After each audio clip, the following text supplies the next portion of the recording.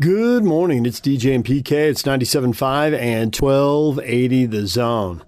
Well, the Utah Jazz do it again. They beat the San Antonio Spurs. They blow them out for the third time. They didn't just win all three games. They blew them out all three times. The Jazz have the Spurs number. And they showed it last night, a dominating performance. End of the first quarter, start of the second. They blew the game open, and it was over. A 7-0 run. To close the first quarter, they scored the first 10 points of the second quarter, and that game was finished. San Antonio was beaten, and nothing was going to change that. They played the rest of the game. The starters were all out for the fourth quarter. It was really, as a Jazz fan, everything you could want. You know, they were up by 24 points at halftime. They were just thumping the Spurs. And, you know, we don't know what's going to happen with the playoffs. You know, the Jazz and the Suns are going to be teams 1 and 2, but we don't know the order. The Clippers and Nuggets are going to be team 3 and 4, but we don't know the order. Portland, the Lakers, and the Mavericks, those three teams are 5, 6, 7 right now, but they're only separated by a half game. So, you know, we just don't know who's going to be where. We don't know who's going to play who.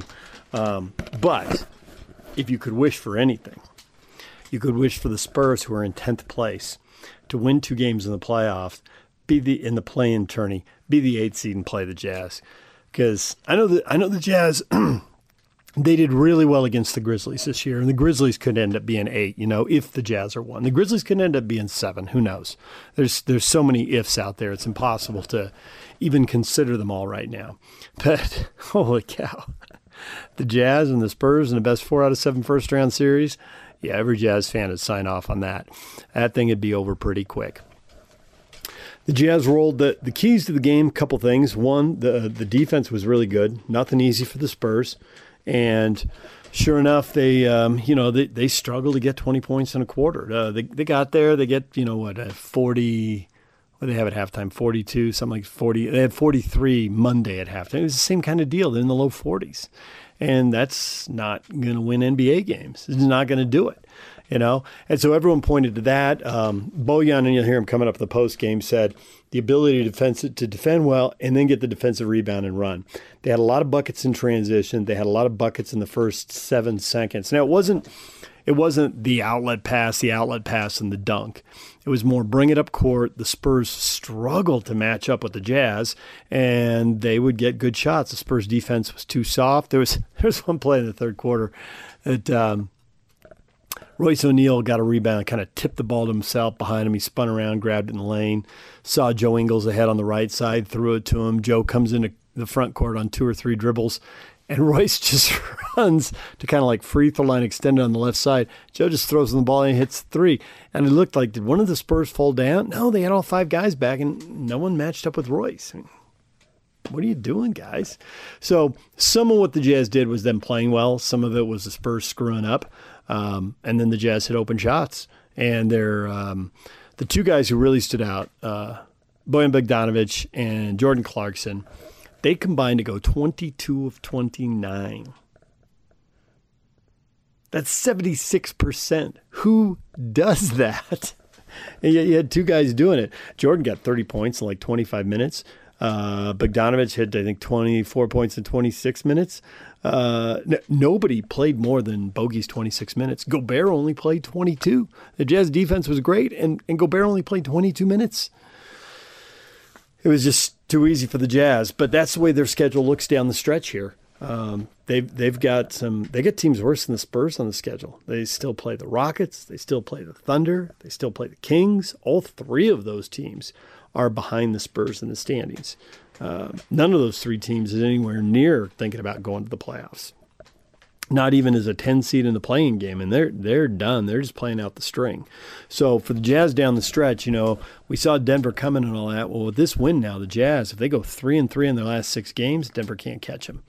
So, and neither can the Clippers. So the 2 seed, although it's not locked up yet, it looks like a certainty. They have to go 3-3 if Denver goes undefeated, if the Clippers go undefeated, and the 3 wins totally look doable. They got 3 terrible teams on their schedule. So really it comes down to Jazz and Suns, and the Suns loss last night, really predictable after the game in Cleveland. They went to Atlanta and got blown out, late third, early fourth quarter. The thing just started getting away from them, and they didn't have the energy to get it back. Chris Paul was like 3 for 11 shooting the ball. Booker was really the only guy who scored it like you would expect him to score it. So they get beat, and honestly, the same thing happened to Cleveland. Cleveland got blown out. I mean, they gave up respectively 141 and 135 points. They played an overtime game the night before. They both had to go back-to-back, and neither one had enough in the tank. The Cleveland game doesn't matter so much to the Jazz, but the Suns game certainly does, and Atlanta's good. Atlanta has turned it around with the Nate McMillan hire midseason as their coach. They're 23-10 in the last 33 games, so that's a win percentage. That'd put you high 50s, maybe close to 60 wins, maybe in a full season. If you could sustain it, it's been a really good run for Atlanta. 23-10 is real impressive. That is very impressive. And they got a tired Suns team on the second night of a back-to-back after an overtime game, and they really took it to them in the second half, which is when teams usually run down. You can get through the first half. You might slip a little going to halftime. Halftime, you get a chance to catch your breath. You come out and play 5, 6, 7 good minutes of basketball, and by the middle of the third quarter, it's usually getting away, and it got away. So now the Suns have the tiebreaker, but it doesn't do them any good right now. They're a game behind the Jazz. So the question is, can the Jazz finish with the same record as the Suns? And the Suns have got, I think, 4 of the last 6 on the road. They got a back-to-back in San Antonio. So it's not all that easy. It's not going to be all that easy. Really, really intriguing game coming up for the Jazz on Friday. On paper, all on paper, right? One crazy, ridiculous NBA upset, one outlier of a score could change a playoff race with the Jazz and Suns for 1-2, or the Nuggets and Clippers for 3-4, or the 5-6-7 mashup with the Mavericks, the Lakers, and the Blazers. But on paper, this looks like the Jazz toughest game. This looks like the big game for the Jazz. Can they handle the Nuggets? If they get that, then the Suns are really going to shudder. The Suns are not going to be happy, because this is the one they need the Jazz to lose, and this is the one they ought to lose. The Jazz are shorthanded. Now, Denver is too, Jamal Murray's out, but the Jazz are down 2 guards. So with both Conley and Mitchell, assuming that they're still out, they were on the sideline cheering like crazy, and going nuts, and the Jazz didn't need them against the Spurs, but you kind of assume they will against the Nuggets. But maybe the Jazz just really hit the groove and found a good place. They've got a 3-game win streak here, which is the first 3-game win streak they've had in weeks. But it's against 2 teams, the Raptors struggling to get in and the Spurs trying to hold on to the 10th spot in the West. So it's not like they've been beating the best competition. The Nuggets are a big step up in that regard, even without Jamal Murray. Nuggets won. They beat the Knicks last night at home, so neither team will be going back-to-back Friday. The Nuggets are 10-2 in their last 12 games. But we can obsess more about that game on Friday. I think right now for Jazz fans, it's just enjoying how fun it was to dominate the Spurs. And it was so easy. And with the Suns losing as expected, going back-to-back in Cleveland and Atlanta, coming off an overtime game, the Jazz now have a 1-game lead. They got a 1-game lead in the race for the best record in the NBA. 1 game over the Suns with 6 to go. And 3 total gimmies. The Suns have some gimmies built into their schedule too, but not as many. So we'll see if the Jazz can pull it off. But that was a heck of a performance. And it wasn't just those 2 guys shooting the ball. Bogey and Clarkson shot it well, but a lot of guys played well. As Bogey said, they defended well, ran the floor, and the starters didn't have to play many minutes. All the starters playing between 22 and 26 minutes. Joe Ingles will join us later today. He had 14 points, and he had 7 assists. I should also mention Clarkson had 4 assists. He's passed the ball really well lately. I don't know what's clicking in for him. Last 7 games, he's averaging a little over 4 assists a game. It's like 4.1, 4.2, something like that. So Clarkson's got it going. He's finding other guys, and he had a quote you'll hear coming up in the postgame where he talks about other teams are tipping their hand with their scouting reports. He definitely had this confident look in his eye, his body language and all that, like, they're throwing stuff at me, but I know we can handle it.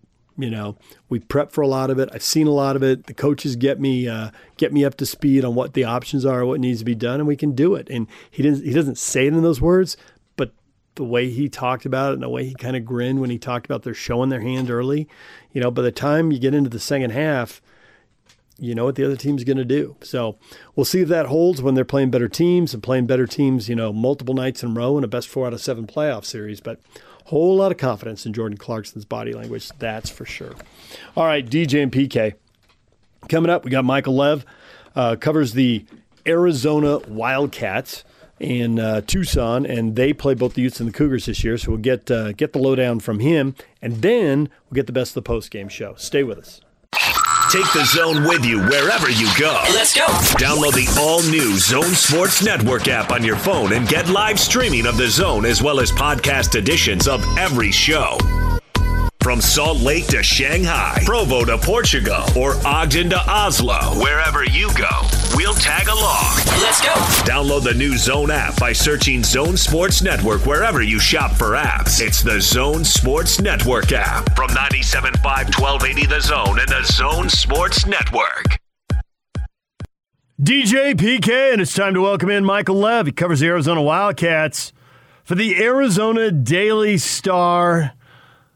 BYU plays Arizona in the season opener. The Utes will have their traditional South Division clash with Arizona later in the season. So Ute and Cougars gather around the radio, and let's see what we can learn about the Wildcats as they try to pull off a bounce-back season. Michael, good morning.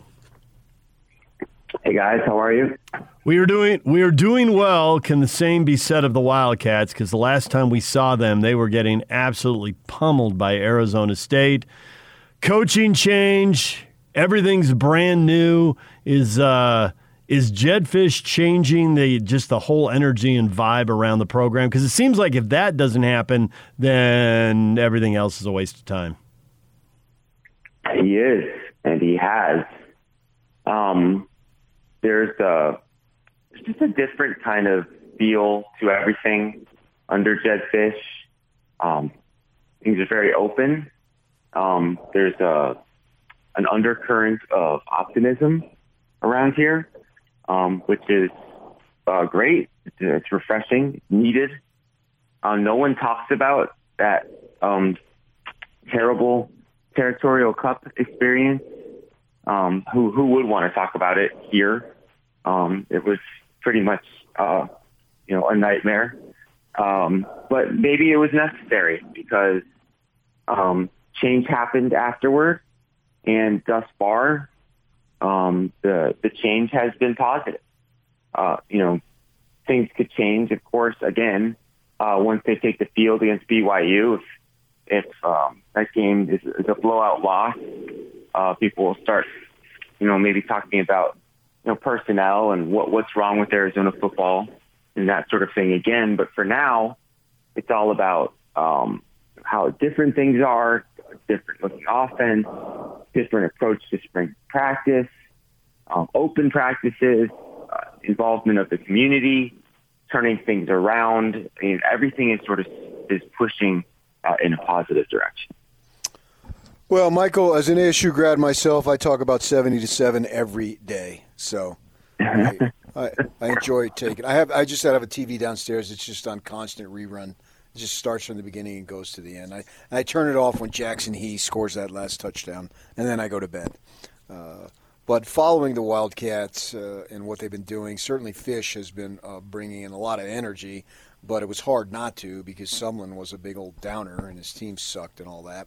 So you still have to have players, and with that in mind, let's just start right at the quarterback. We know Gunnell took off, transferred out, and so in spring – they had a couple local guys. Gunnar Cruz, I think he was at Washington State and then transferred in, and then Will Plummer's up from the Phoenix area. But both those guys were in spring ball. But they also have Jordan McLeod, who is coming over as a South Florida transfer, and I think he has 15, 16, 17 starts. So he's got some experience, not necessarily for a great team. But as far as quarterback, where do you think it stands? Yeah, it's wide open still. Gunnar Cruz, who's from Arizona, he did transfer in March, jumped right into the quarterback competition in spring. He and Will Plummer went back and forth throughout spring camp. And, I would have said maybe halfway through spring that Gunnar Cruz was ahead and was the favorite for the job. But then Will Plummer, who had hit kind of a wall at one point, he rallied in a pretty significant way, and he closed that gap. And I'd say the two of them are neck and neck at the moment. And then you bring Jordan McLeod into the mix, and he's going to be given every opportunity to win the job. So I don't think we're very close at all to figuring out who that is. It's a big transition for pretty much any high school or transferring quarterback because very different system than what these guys are used to. I was just watching some highlights of Jordan McLeod the other day, and he's running a spread down there in South Florida. He's in the shotgun all the time. When they do a play action fake, it's that little, kind of dip the ball down and take a step back. When they do a play action fake in this offense, I mean, it is, NFL style. You're under center. You're turning your back to the defense. You're taking 5 and 7 step drops. There's a lot of different mechanics that are involved in that. There's different verbiage that's involved. And you saw the growing pains with the two quarterbacks who were here in spring. Both of them kind of had their moments of kind of indecisiveness, hesitation, where you could just tell that they're thinking about a lot of stuff out there and not playing freely. And it wasn't kind of until the end of spring that Will Plummer started to really open up and play freely and use his natural ability where it was kind of becoming muscle memory. And that's kind of that's the kind of the common theme for every one of the quarterbacks as we head into summer and into training camp is how do they handle that transition to a very different pro-style offense. So at running back, Brightwell's gone off to the Giants now. Michael Wiley played a little bit in the spring, but not a lot. You wrote a thing about Bam Smith. What's happening at running back? How is this going to sort itself out? Yeah, I think they're fine there. Again, probably the deepest position on the team, even with, even losing a couple of, I guess I'll call them NFL guys the last 2 years. J.J. Taylor wasn't drafted, but he made the Patriots and played a little bit last year. And then Gary Brightwell was selected by the Giants. Still have Michael Wiley, who looked good last season as kind of the number 2 behind Brightwell. They brought in Drake Anderson, a transfer from Northwestern, who has a lot of college experience and is a little different style of runner. He's a little bit more nifty and shifty. They also have Jalen John, who's a second-year freshman, who's a bigger kid, maybe in the 225-pound range, brings some power to the position. Stevie Rocker, a freshman from here in Tucson, looked really good in spring. The guys who cover high school sports here told me that he looked better in spring practice than he ever did in high school while he was playing for Canyon Del Oro here because he was healthy, and he seldom was during his prep career. And they have another kid coming in, James Bowles, from Orange County, California, who just had a really good spring in their shortened season that they had out there. So I think plenty of running backs, and I think the important thing to note is that that's going to be a very important kind of foundational piece for this offense. They're going to do a lot of play action, a lot of bootlegs, a lot of rollout. And in order to make those plays effective, you need to run the ball. I think Jedd Fisch recognizes that. It's also a way to make things easier on a new quarterback and make things easier on an offensive line group that really struggled last season. So, relatively speaking, their offense obviously was better than their defense because their defense was literally last in just about every category in the Pac-12 for sure. And as I look at the defense this year, there's the transfer thing. It's like if you don't keep up to it every day, you're going to miss guys. And I know they got Malik Reed, a transfer from Wisconsin, I think just here very recently. And they also got some other linebacker transfers in Hayward and Roberts. So I think they probably set at linebacker. Secondary, maybe safety, they're okay. Cornerbacks, a little bit of depth issues there. What is going on as far as how much are they bolstering transfers defensively combined with the players that they have?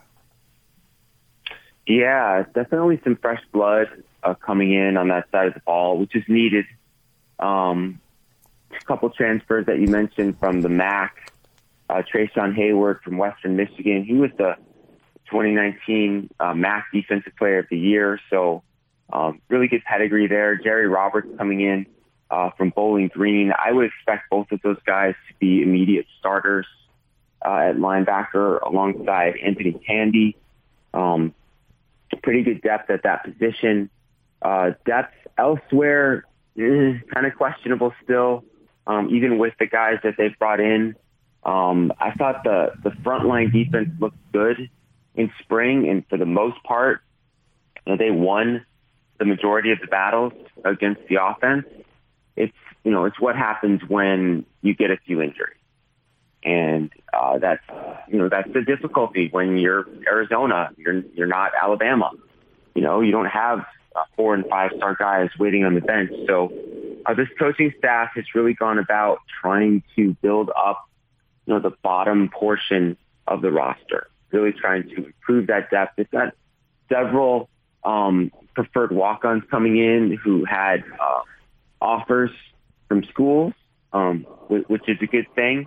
They've utilized the transfer portal heavily, and I think they're going to continue to do so in the future. I think most schools are going to continue to do so in the future. Like, it wouldn't surprise me moving forward here if the composition of Arizona's recruiting classes was something like, 15 high school players and 10 kids from the transfer portal.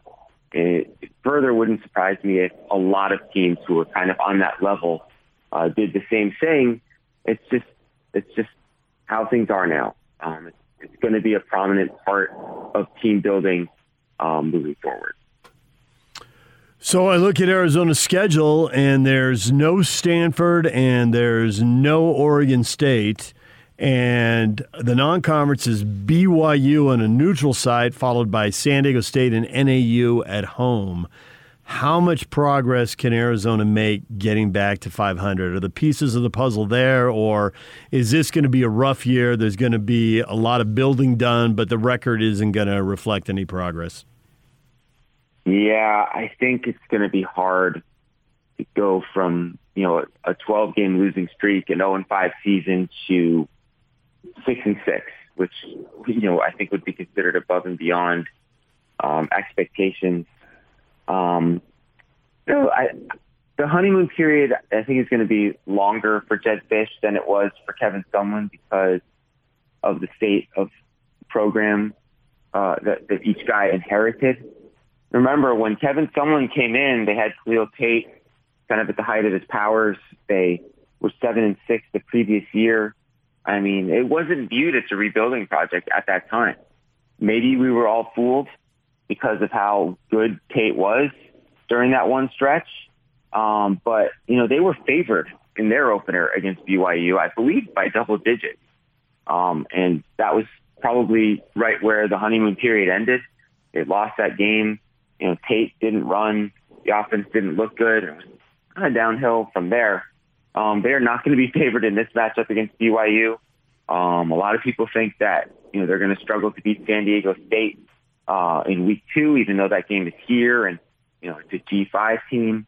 I think that, something in the range of 4-8 is what we might be looking at in year 1 under Jedd Fisch. But if they're able to do that, if they're competitive and, they're able to beat ASU at the end of the season, I think that would be viewed as a positive, considering where they're coming from. So it's kind of all tied into, what happened before.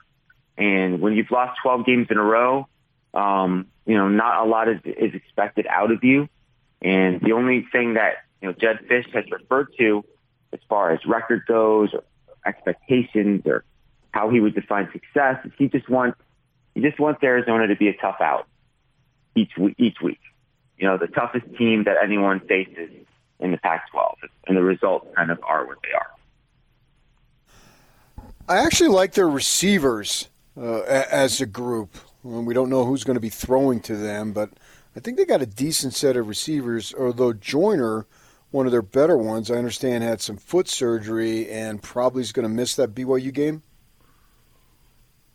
Yeah, Jamari Joyner had a Jones fracture in his foot last spring, and then toward the end of this spring, he had a recurrence of the fracture, which I guess happens in a certain percentage of cases, and he's going to be out for a while. He conceivably could miss the beginning of the regular season. We'll see, just super talented player, maybe an NFL caliber player. Not something that you want to rush back from. I like the, kind of the top end quality of that group. I'm not sure the quantity is quite where they want it to be. However, they don't play nearly as many 3 and 4 wide receiver sets as they did before. Tight end is a legitimate and prominent part of this offense. There are a lot of 2 tight end sets involved, and when you do that, you really only need 2 receivers on the field. So they're able to kind of mitigate the lack of depth a little bit in that regard. Stanley Berryhill, I would say, was probably the MVP of spring on offense, and he was their leading receiver a year ago. And he's the guy, I think, who's going to be leading that group this year, no matter who the quarterback is. Well, Michael, we appreciate the time, the perspective on the rebuild in Arizona, and look forward to seeing the Wildcats play the local teams a couple times this year. Thanks for joining us. Awesome. Thanks for having me, guys. There's Michael Lev, Arizona Daily Star, talking Wildcat football, and both BYU and Utah will get a crack at the U of A, and we'll see how they handle those guys when we get to college football season. But we're in the stretch run here. The Jazz got a big win, just blew the Spurs out in the first half, just blew them off the court. It was even worse than the Monday game, which is hard for me to believe. I didn't see it coming. We'll get to the best of the postgame show next. Take the Zone with you wherever you go. Let's go. Download the all-new Zone Sports Network app on your phone and get live streaming of the Zone as well as podcast editions of every show. From Salt Lake to Shanghai, Provo to Portugal, or Ogden to Oslo, wherever you go, we'll tag along. Let's go. Download the new Zone app by searching Zone Sports Network wherever you shop for apps. It's the Zone Sports Network app from 97.5 1280 The Zone and the Zone Sports Network. Good morning, DJ and PK. It's 97.5 and 1280 The Zone. The Utah Jazz blow out the Spurs. I thought with a day off to get ready, and having played the Jazz, San Antonio could come with a little better effort and be more competitive, and none of that was true. Well, the part about having the rest was true, but the game wasn't competitive, and the Jazz owned the Spurs in the first half, just blew them off the floor. It was even worse than it was Monday. Hard to believe, but true. Here is the best of the postgame show. Final in Vivint Arena, the Jazz blow out the San Antonio Spurs 126-94 last night in a game, frankly, it wasn't even that close. Jazz led by 24 at the break. The starters, no starter went more than 26 minutes. It was a blowout, and the Jazz win both games here at Vivint Arena against the San Antonio Spurs. Post-game recap, let's start with the head coach of the Utah Jazz, Quinn Snyder. Alrighty, we'll start with Eric Walden, Salt Lake Tribune. Hey, Quinn. So tonight, Jordan and Bogey go a combined 22 of 29 from the field. Can you just speak to what was working so well for them that they could have that efficient of a night? Well, I think both those guys, are capable of doing that. And there's some nights when, it's going in and some nights when it isn't. Tonight obviously it was going in, but I think both of them are making quick decisions, when they receive the ball, and they're managing, not to necessarily to play in a crowd, because they're making quick reads. Good decisions, when to shoot, when to drive, when to pass. All right, Kristen Kenny at Jazz TV. Coach, how do you feel about your team's rhythm right now? Well, I just think we're trying to execute and we're trying to compete, and those two things, create rhythm. So, every time you come out, and I thought we competed, especially after, playing a team for the second time. Sometimes that becomes more challenging. And same thing, I thought our execution, was good tonight. Andy Larson, Salt Lake Tribune. Quinn, I was just going to ask about that being the second time you played this team in 3 days. That does require a level of execution that's maybe at a different level because they kind of know what's coming a little bit. Did you see that level of execution tonight? Yeah, I think the biggest thing for us really from an execution standpoint is defensively. And, I thought we did a good job there, making sure shots were contested, doing our best to keep them off the foul line. There was a stretch where, they had a few offensive rebounds, which is, obviously, as been an emphasis. But other than the first part of the third quarter where we turned the ball over a couple times, and I think out of that timeout, we began to execute again. And a lot of that for us is just having the discipline and the commitment to running and spacing and then sharing the ball. So it's that's execution in many respects, and it's usually reflected when we're able to get good shots. All right, last question, Dana Green, ABC4. Coach, being down a couple guys, how important was it that nobody played more than 26 minutes? I mean, this is a tough stretch you're going through right now, and you're able to get the bench guys some play and like I said, not have your main guys go too long. Well, we were fortunate to shoot the ball well. Sometimes there's nights like that, as you mentioned, with Bojan and Jordan, just shooting the lights out. And, as much as anything, we're just trying to compete and execute. I don't know at this point in the year, you obviously want to try to stay fresh, but right now to me, it's more of an emotional thing as well as you get towards the end of the year. Being able to play through fatigue, really, no matter how many minutes you have, just playing the right way.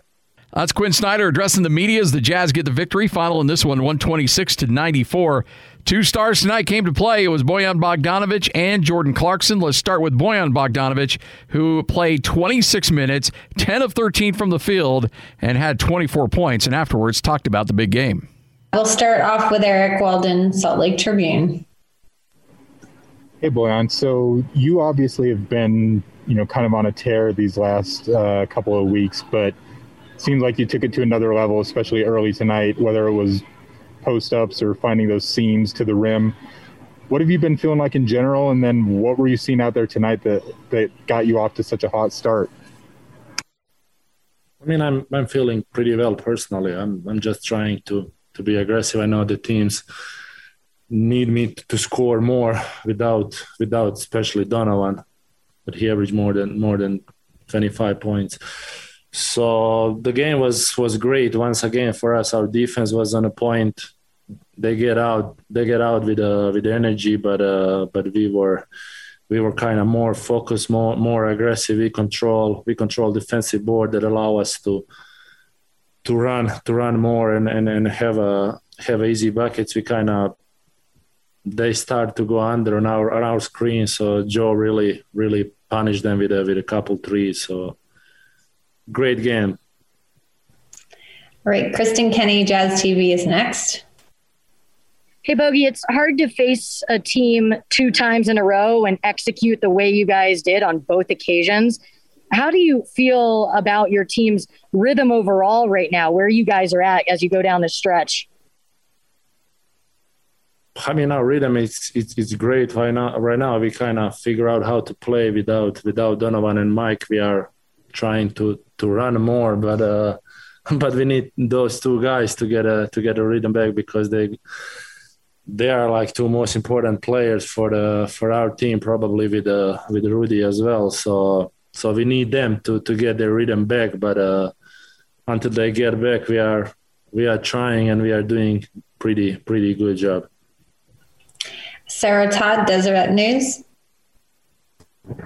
Well, you mentioned needing to score a little bit more since Donovan is out. I'm we talked to you a bit early in the season about how you were struggling a little bit and trying to find your footing after coming back from the injury and not feeling like yourself. Do you think that with Donovan out and having to take on a bigger role, that it's kind of gotten you back into a little bit more of your rhythm? I mean, yes, for sure. But I would love to have him back on a floor with us. So he get ready for the playoffs. Like I said before, but with him out, I know that I'm gonna have a more shot than I used to have this season. So I can be a little bit patient. I don't have to hunt my shot and take bad shots. So I'm playing kind of relaxed, but it's also good for me to get my confidence back and be ready for the playoffs. Next up, Ben Anderson, KSL Sports. Bojan, your finishing has just gotten a lot better as the season has gone on. Is that touch? Is that something that went away after you hurt your wrist? Is it just needing to be on the court more? What is it?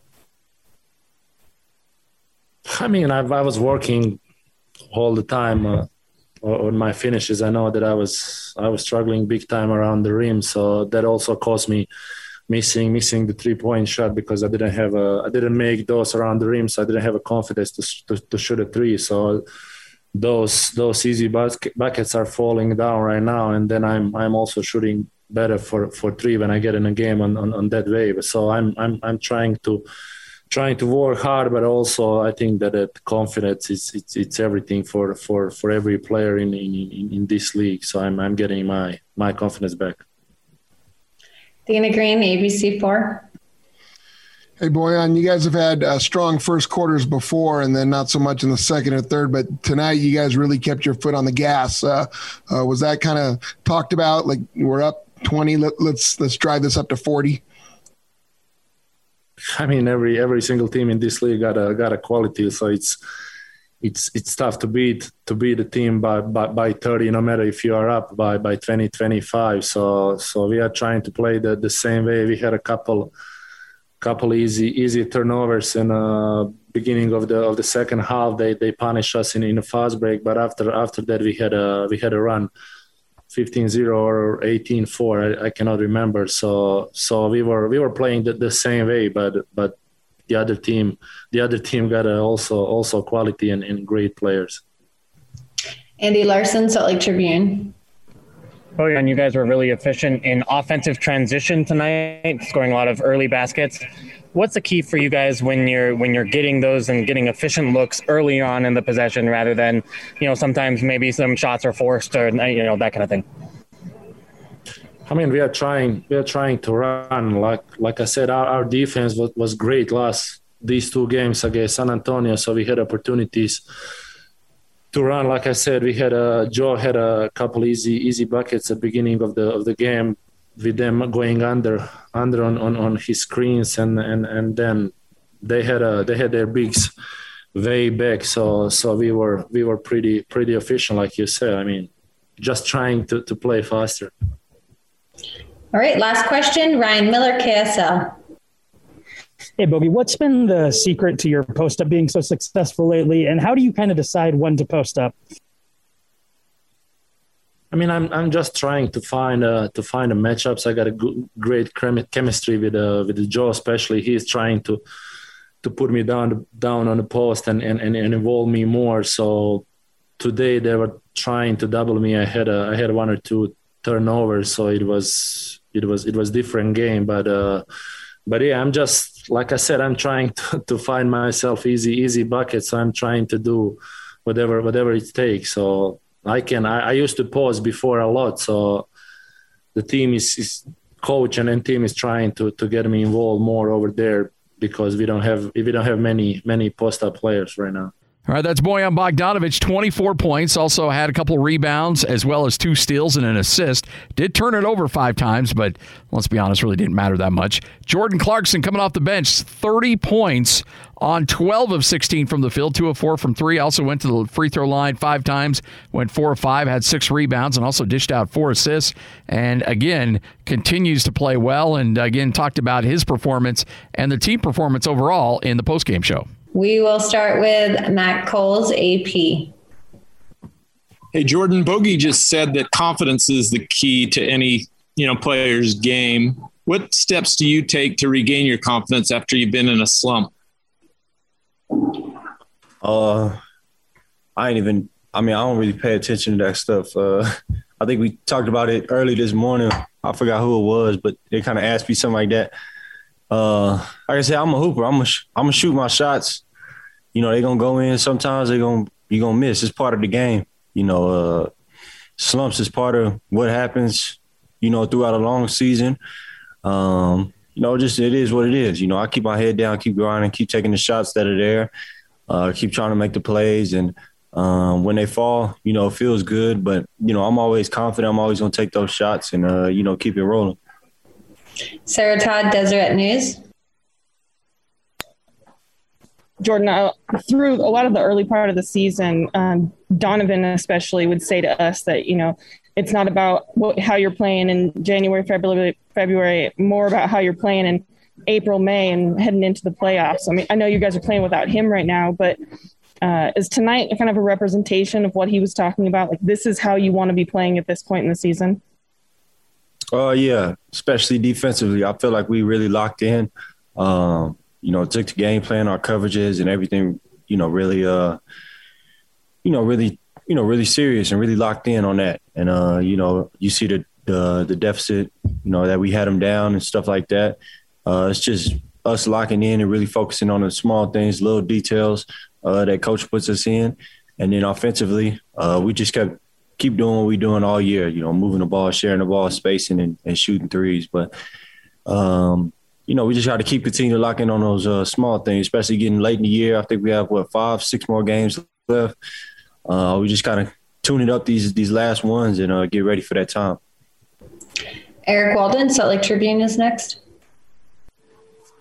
Jordan, you had that pretty awesome third quarter, including that shot near the end of the quarter where you just had that contortionist throw it up to beat the clock one that went in. I know you said that you're a hooper and you're always going to shoot your shots and stay confident, but on a night like tonight when you're being that efficient, does it feel different? Can you tell when you're just in a total groove like that? When you see the ball go through the net early in the game and, a good flow to the game, definitely is a good feeling about it. Wants you to keep making plays and keep it rolling. So definitely was feeling good for the shots to go in.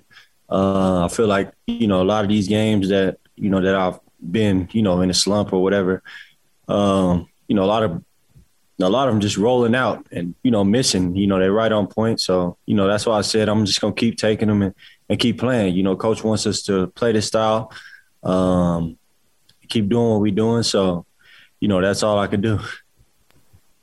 Maxime Lagorge, free agent out of France. How do you explain the fact that they don't double you tonight, even if the league know you are you are afraid in this team? Say that again. Why they don't double you in defense on you, even if you are afraid? You talking about the defense? Yes, on you. Double team. When they, it's just making the plays. You see.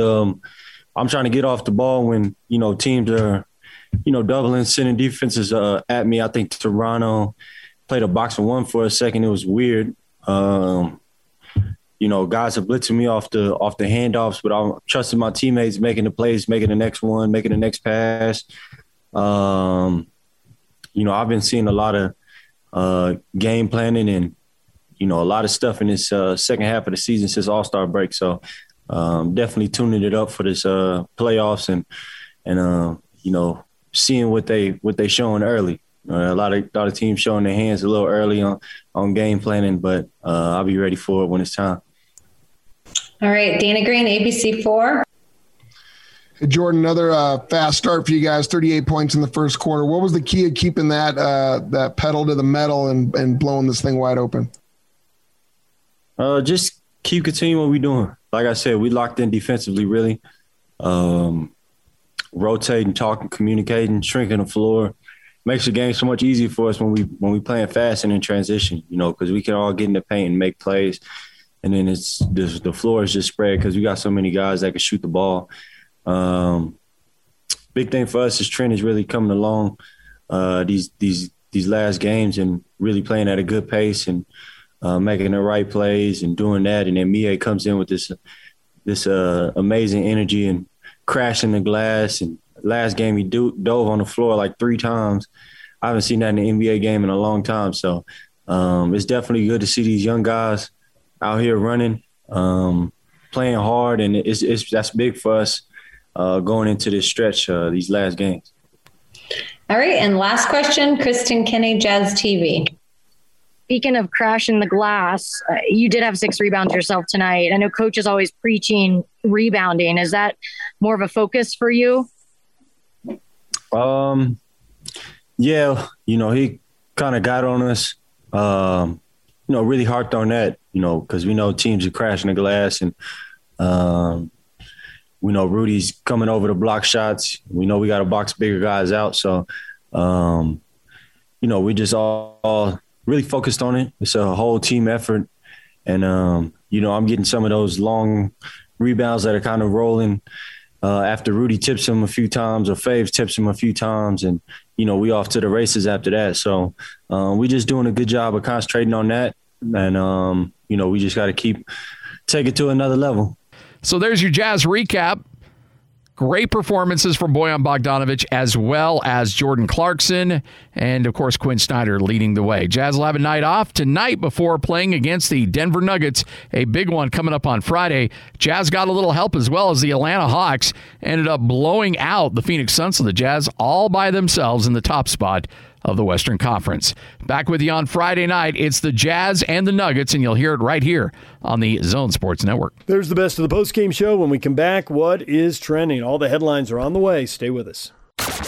Your day has just begun. Yeah! But for DJ and PK, they're just hitting their stride. It's time for all your headlines from the night in sports as DJ and PK tell you what's trending. Are you ready? On 97.5, 1280 The Zone and the Zone Sports Network. Yeah! Hashtag Utah Jazz. Ingles works the left side, penetrates, flares out to Bogdanovic. Wide open, straight down the barrel, 3, hit it. Bogdanovic driving, kissing it off the window and in.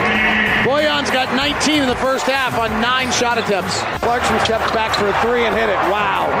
The body power and strength. He was about 4 feet inside the three-point line. Clarkson, James Worthy rolling hook through the lane, scores it. Maybe Magic Johnson 79-80 finals rolling hook. There's David Locke on the call as the Utah Jazz annihilate the San Antonio Spurs again. The Jazz win the season series 3-0. They blow them out in all 3 games. They blow them out twice in 3 games here. San Antonio's 10th in the West, and Jazz fans wouldn't be upset if San Antonio won twice and played their way into the 8th seed and played the top-seeded Jazz in the opening round. I don't think the odds of that are very good at all. But it wouldn't upset anybody if it happened because, PK, that was easy. Yes, it was. And neither one of us saw it coming. We both thought with rest the Spurs could mount a better effort. They just saw them, the scouting report. They could tweak it and do better. And no, they were down 24 points at halftime. Yeah, I think so. What were you saying, DJ? I know what you're doing. I don't know if the audience does, but I know what you're doing. What am I doing? Oh, there was a tweet yesterday from someone who thought you had to wake up earlier and bring it. Did you just roll out of bed? So now you're yawning like you work for a website in Berkeley that covers the Cal Bears. Boom! Yes, Yock, I went there. Worst guest ever. That was a good game. Because that guy actually, now is, how long ago was that, Yock? 4 or 5 years ago? That guy was just ripping off yawns on the air. Yeah, and the Bears. Whoa, we got a grizzly bear. Yeah, literally, the California state flag just came to life. It's bad. I think it was a Facebook post that criticized me. No, it wasn't Facebook. You're right. You're right. By 7 a.m., I mean, I've been bench pressing for at least 45 minutes as I had witnesses testify yesterday. Testify, people! Yeah, it's funny because we all thought, and Harpering was talking about it. We had him on the I was show right this there with week. him. I know. Yeah. He came clean. I love that.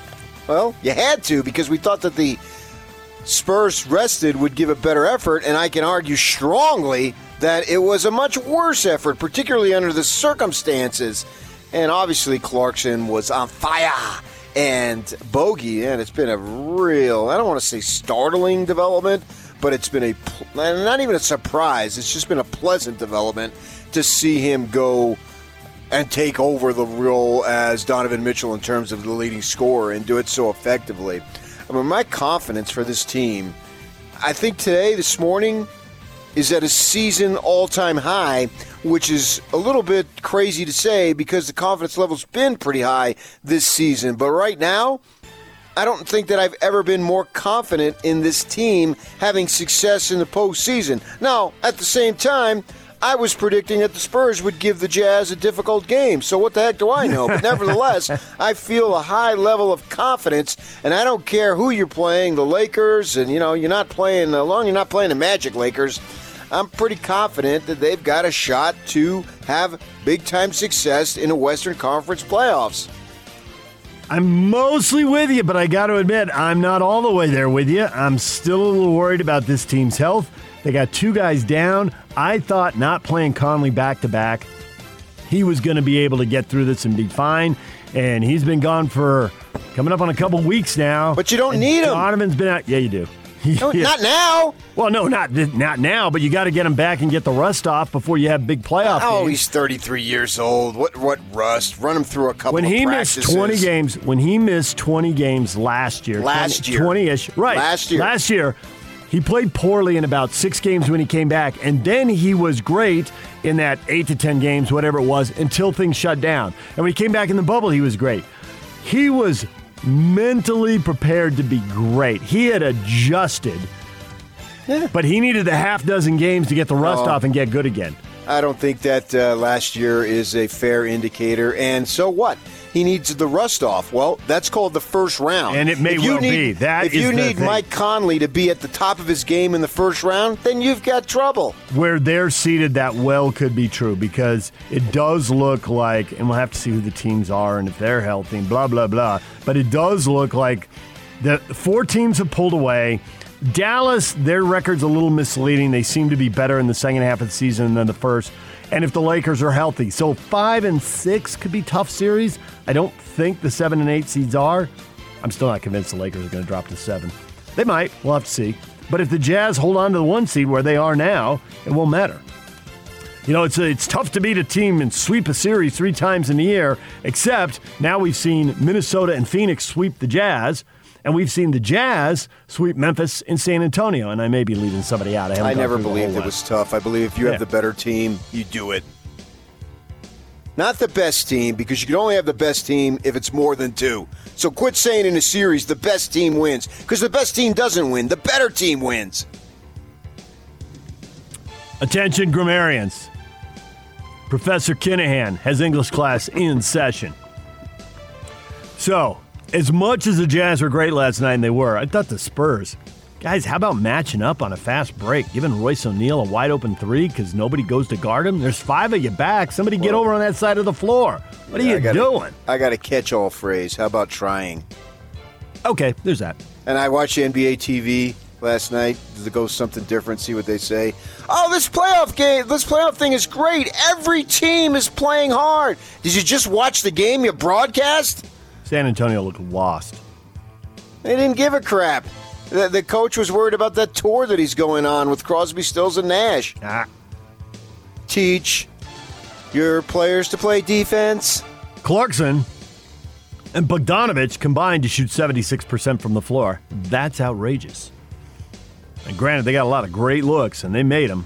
But even when you're getting open looks... Most confidence I have in the team all season right now this morning on Willie Mays' 90th birthday. The Jazz play the Denver Nuggets at home tomorrow night. On paper, it looks like far and away the most difficult game left on the schedule. 6 games to go. This looks like not the better, but the best of the 6 teams the Jazz will face. On paper. On my computer screen. Update your sayings, buddy. On my phone. DJ and PK. Hashtag NBA. Dame in front of Dotson. Goes behind his back. Fadeaway 3 at the buzzer. Buries it. Damian Lillard extends the Blazers' lead to 22. He's got 32. Ojeleye entered to Taco Fall. Got it on the baseline against Bamba. Celtics bench wants him to go. Dribbling between his legs. Taco attacks the paint. Turns, gets Bamba up in the air, steps through, and scores. And the Celtics bench goes bananas. Anderson's in the left corner. Morant on the left wing. To the left elbow. Step back, 16-footer. Knocks it down. Ja Morant with another big bucket. Campazzo back over to Jokic at the nail. Guarded by Noel. Puts the ball on the floor. Gets down the lane. Blow by, and the layup is up and in. Several games involving Western contenders last night, but all eyes on the Phoenix Suns. They were in Atlanta. They were going back-to-back after an OT game in Cleveland, and they were right there, 71-70, 9 minutes to go in the third quarter. And the legs went, PK. It was over. Atlanta pulled away from 71-70 and won 135-103. They won the second half 68-38. Yikes. That's a beating. Yeah, it really is, but they're a good team. I don't know that they're a great team. Maybe they are. It remains to be seen. They'll get that opportunity to prove it. And, they had shots fall in that overtime. And outside of Booker, really, Bridges had an okay game, but nobody else really did anything special. And then the Hawks are decent. I mean, they're like, I forget what it was. 23 and 10 now with Nate McMillan in charge. Everything has changed. They were terrible, and they are now. That was a great television show. Nate McMillan in charge. I always loved that show. That's a 23-10. That's better than a 55-win pace over the course of a season. They haven't sustained it over time. Your dumb paces. Yeah, Atlanta's killing it. Now, watch them. They'll check out to the Knicks in the first round, but Atlanta's killing it. Well, I got some nice players.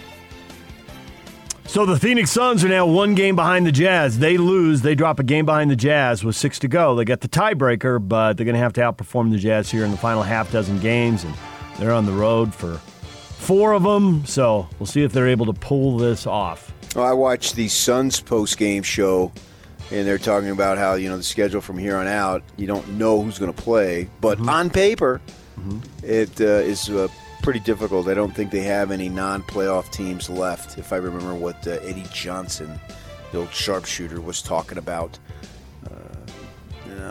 So what does that mean? If they get an opportunity to succeed, well, then they'll go into the postseason with a ton of momentum. And I thought if the Suns won last night, they would win the conference, but obviously they didn't. Right. They play the Knicks Friday night while the Jazz are playing the Denver Nuggets. And while they do play all the playoff teams, that generously includes a new play-in because they wrap up with 2 games in San Antonio. So we'll see if the Spurs have anything on the table in those last 2 games. Right now they're sitting in the 10th spot. Maybe they will have pulled away from the Pelicans and clinched it and have nothing to go for at that point. We'll have to see. And I don't know, the Lakers, okay, the Lakers are a playoff team, but they don't have LeBron, and they're playing him Sunday. LeBron hasn't been ruled out. I don't know who's going to play. I just said, as you said, on paper. I would like to update that because I think on paper is an old, it's too old of a phrase. It's like I was listening the other day, and that song, In Theory, Call Me, came on. Would it be like today, instead of call me, would it be text me? Message me on Instagram. No, what exactly would it be if that song came out, T?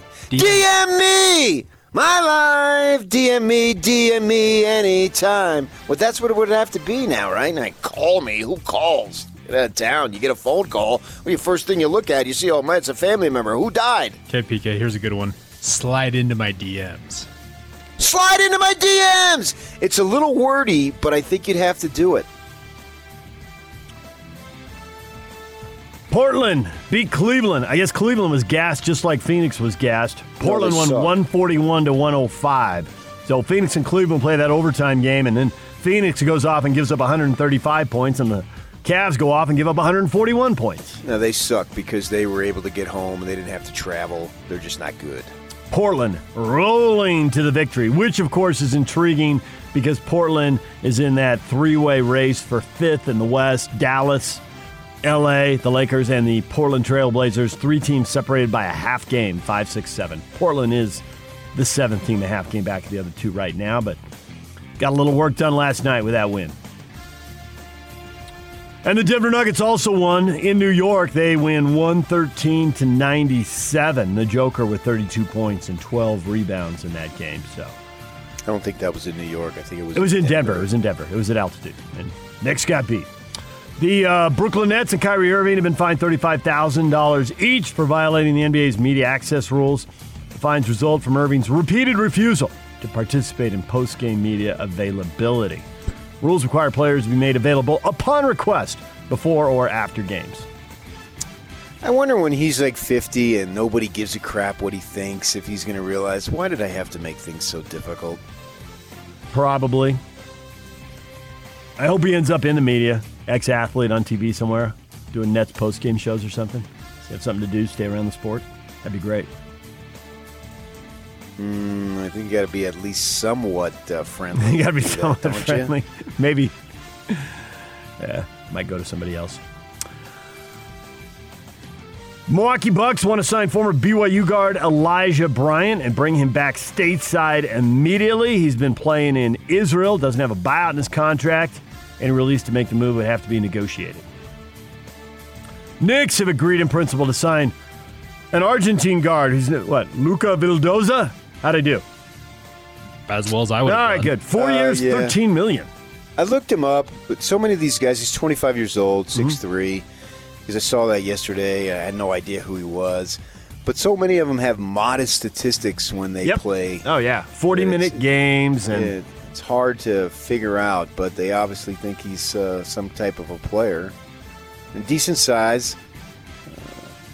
Wiry kind of guy. Saw some little film available on him, but I don't know.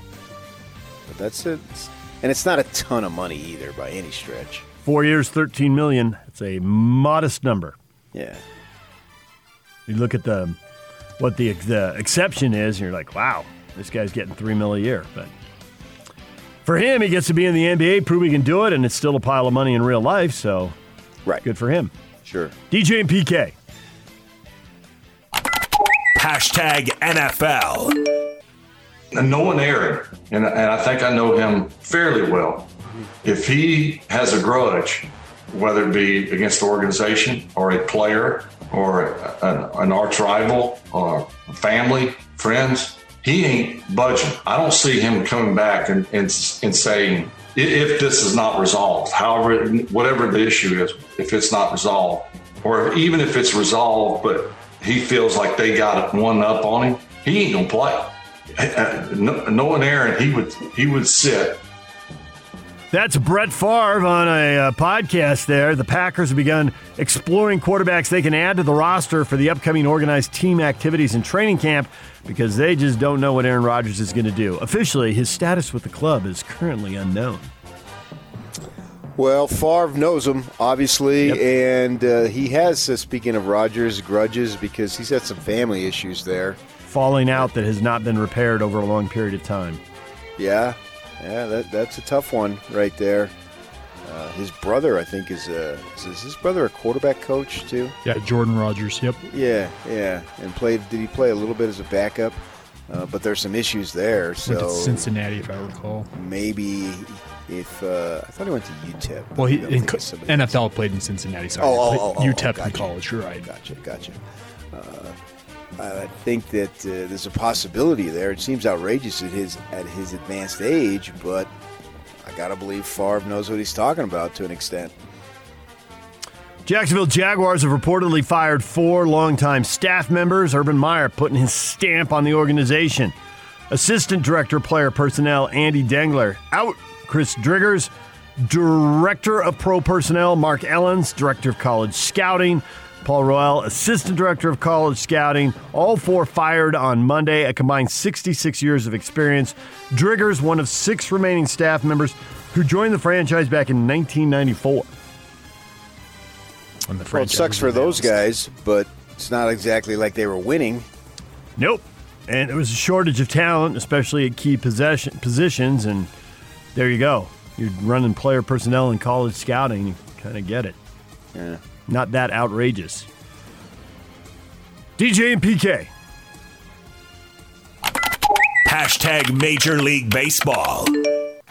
The Wine first pitch. A swing and a line drive. It is caught by the shortstop Urias, and John Means has done it in Seattle. He has thrown a no-hitter as the Orioles take down the Mariners 6-0. John Means joins the elite ranks of Orioles pitchers who have thrown a no-hitter. It is the first individual no-hitter since Jim Palmer in 1969.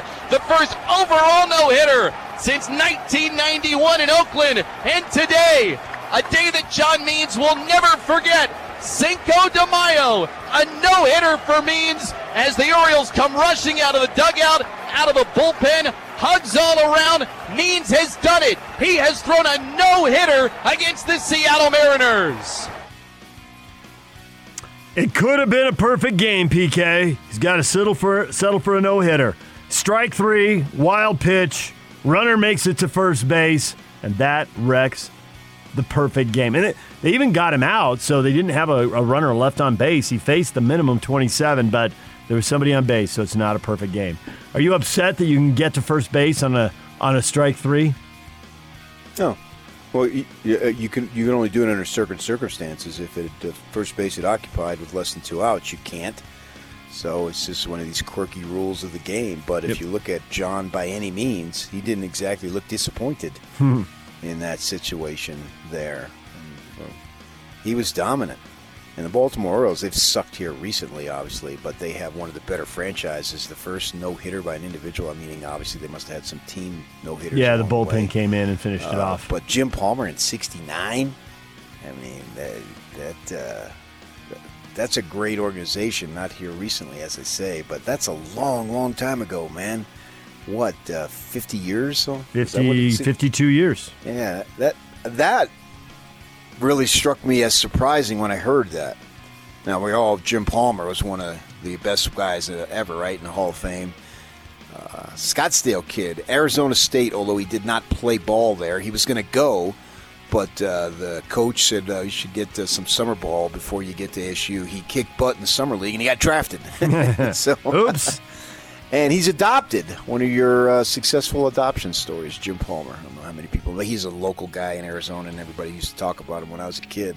That's why I know that. But Means had it going on. Good for him. So he gets a no-hitter, first since by an individual pitcher since 69. The Padres had one about 3 weeks ago, which was their first ever, and they started in 69. So cleaning up some long streaks here. People getting their no-nos. The Padres got a win. They beat the Pirates 4-2. They're going to play a series with the Giants for first place in the National League West. The Giants have the top spot despite a 6-5 loss to the Rockies, and the Dodgers have now lost 13 out of 17.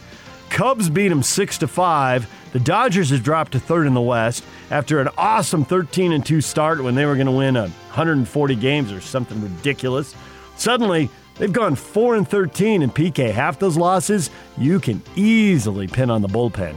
Some seventh, I think there was one seventh-inning collapse, but it's mostly 8th and 9th and like 5 extra-inning games, including games where they've had the lead twice in extra innings and couldn't do it. The bullpen's been a disaster. Yeah, but I don't know about extra-inning leads when you start a runner on second base.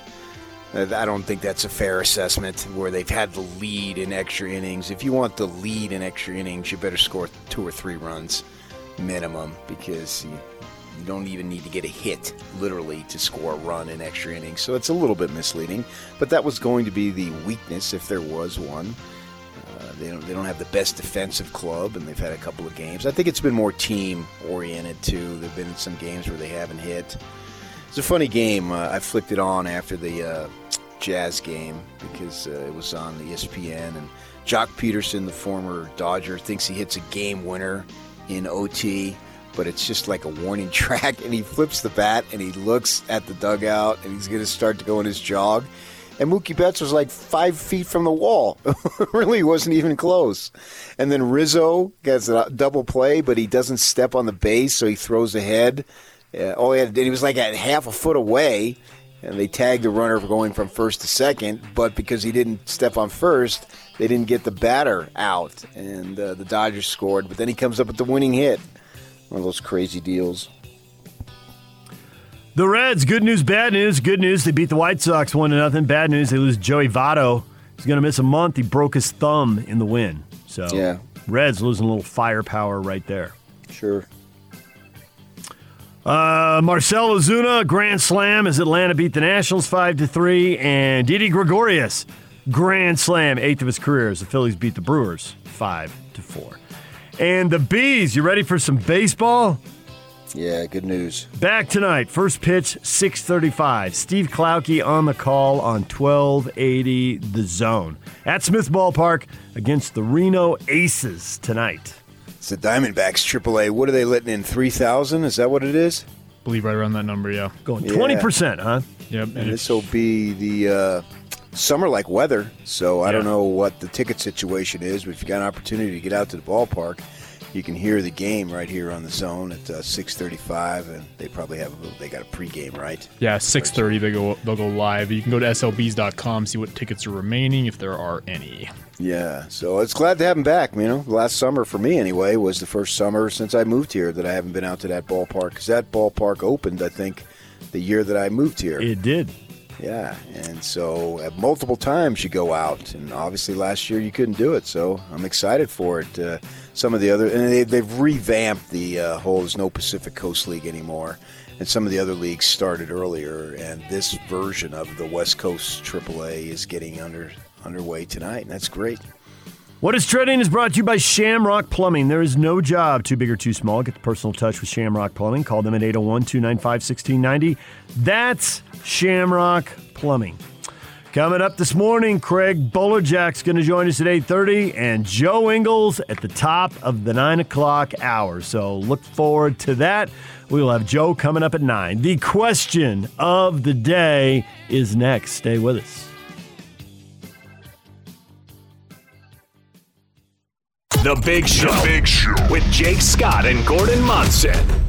Different athletes have wanted parts of the franchise before. Didn't you get 15 points in your semi-pro hockey team? Didn't you get 15% of that club? No, I didn't. No. But I was, I don't want to get into it. What was the name of the goalie you had on that team there, Gordon? Well, for a couple of years it was Bill Puxley, but, you know, I sort of, we've parted ways. I haven't really kept up with him. Bill Puxley, man, he could really stop that puck. Not to be confused with the right winger, John Ice Neddington. Catch the Big Show weekdays from 2 to 7, presented by Big O Tires, the team you trust, on 97.5 1280 The Zone and The Zone Sports Network. Hot Takes or Toast brought to you by Jerry Seiner Cadillac. Cadillac owners may have changed, but luxury hasn't. Come see the bold new lineup of Cadillac at Jerry Seiner Cadillac today. Question of the day inspired by yet another convincing victory over the Spurs, combined with that Suns loss. The Jazz are back in first place. One game in front of Phoenix with 6 games left. All is well? Question mark. Brian says Phoenix will lose 2 more times to close out the season. I can't see the Jazz losing 3, so it's looking good. All right. Phoenix also plays the Spurs the last 2 games, so we'll see what happens. Yes, we will. But I don't really care about what Phoenix does. I'm looking about the Jazz. Right now, I stand by my statement earlier. I believe this morning, on Willie Mays' 90th birthday, the greatest baseball player ever to be born, that I feel the most confidence for the Jazz success in the postseason than I felt all season. I'd be with you if the Jazz didn't have 2 starters, 2 all-stars over there not healthy on the bench. One of them kind of unexpectedly in my mind, and the other one for longer than I expected. That's the very reason why I feel this confident. Ironically, I wouldn't feel as confident if they were back right now, because I don't think Bogdanovich gets in the flow as much as he can and has been doing and did. He was struggling for a good portion of the season. Now he is lighting it up. While they've been out, because of the increased opportunity, he's been able to reestablish his shooting confidence. It had gone. It had deserted him to the point where he even talked about it. And I don't have any problem acknowledging the obvious. We all knew it anyway. And so he's got that back, and he's got that back in abundance. I have to believe, and I didn't follow his career that closely when he was in the Eastern Conference, obviously, but I have to believe right now, today, he feels like he's playing the best ball he's ever played in the NBA. And that's a great sign. He goes into the postseason his most confident. And Joe Ingles, it's the same thing with him.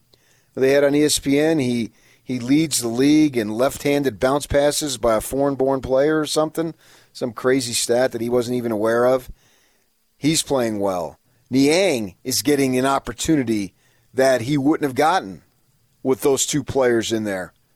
Now, I'm assuming, and maybe it's too much of an assumption, but I'm assuming those two players come back and do what they do, and in their absences, I've got other guys who have stepped up and raised their game to where they should be. Philly Cup, there's no reason why Jordan Niang shouldn't be the most confident he's ever been as an NBA player right now, today.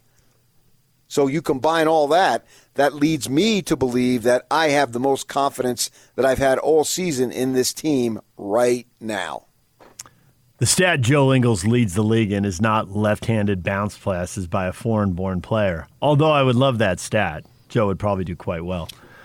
True shooting percentage, and ESPN did a big thing on it, and Joe dropped a line. I honestly Googled it one time trying to figure out what they're talking about, and I had no bleeping ideas still after reading it.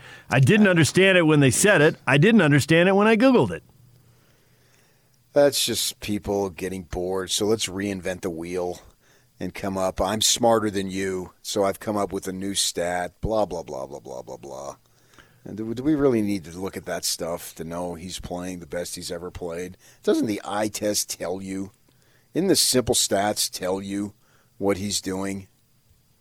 I mean, in 10 years, they'll have some other stats because people will be bored with that and have to be smarter than the next guy. And good on them. Come up with as many stats as you want. It boils down to how good you are out on the floor. So he's playing well. He's stepped up his game. And he does so many things. As he said on our show once, he thought one of the reasons if he didn't make it in the league is because he was pretty good at everything and not great at some stuff.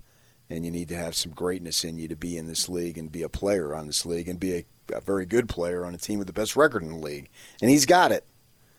So these two come back. There's no reason why they don't come back and play well. I got the most confidence. Now, what does that mean? I mean, I can have the most confidence in the Houston Rockets today than I've had all season. Yeah, they're still going nowhere. So I don't know where they're going, but I can honestly say I have the most confidence in them today than I've had all season. We got people weighing in with a wide range of answers. We got cynics and critics out there. Neil, where are all those woe is me doomsday prophets? The fans battening down the hatches, preparing for the inevitable doom. I hope they're in Hilldale. Leroy says, all's well that ends well. Ask me in 6 games. That won't actually be the end. It'll be the end of the regular season, but just the beginning. Ups the stakes at that point. We've only just begun to play in the playoffs. Craig says 4 wins out of the next 6 should do it. He's counting it down to the top spot. You got multiple people here penciling the Suns in for 2 losses. Here's Blair. Here's a little negativity. The Lakers, the Clippers, even Phoenix. They still don't fear the Jazz in the 7-game series. The Jazz have not earned it yet. They need to go deep this year, then win all the games they're supposed to win next year to be seen as a real threat, not just a pesky obstacle to be overcome in the playoffs. Yeah, if they win it all this year, I think they'll be feared next year. But that's nothing to be worried about next season by any stretch right now. Jonathan's in full-on wait-and-see mode. Let's beat the Nuggets on Friday, and then we can assess how we feel. Season has been a bit of a roller coaster.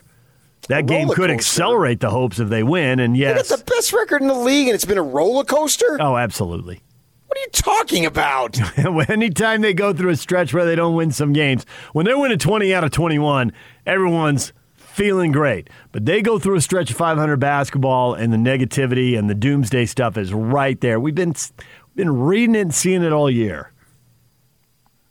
that's you personally every have team not. Then You personally have not. But the stuff we see on social media, fans have absolutely ridden the roller coaster. That's every team in the history of any professional sport. And I think there's some truth to that. I think the Lakers are riding the roller coaster big time. They're the defending champs. Okay, but if and you're if not they're doing healthy, everybody's picking them. But they're not If healthy. it's nothing different than every other team, then it's not news. Do you think Phoenix? What do you think the fan base in Phoenix is thinking? Because they're really the parallel to the Jazz. They got a great record. They've had more health than most of the league, and they have no recent history of winning the playoffs. They don't have a guy in their roster who's done it the way the Lakers have. Well, the Lakers are defending champs, but the way the Clippers have Kawhi and the Nets have Durant. Guys who've done it. They've been to the mountaintop. They know what it takes. Well, then put in Milwaukee and Philadelphia, and that's my whole thing. If you're one of many, then there's nothing to it. That's just the way it is. And in this league, that's the way it is all the time, because hardly anybody wins. This is the most predictable sports league at the professional level that we have. And so just a few guys win it, and they win often. And it's been that way, only since the days of Bill Russell. So how's that? This is not news. It was literally like that before Bill Russell. But I get your point for a long time. I don't know who played before Bill Russell. George Mikan and the Minneapolis Lakers won 5 titles in 6 years. I don't even know that. I've heard of the name, and I knew the Lakers were in Minnesota, but there's no way I could have told you they won 5 titles in 6 years.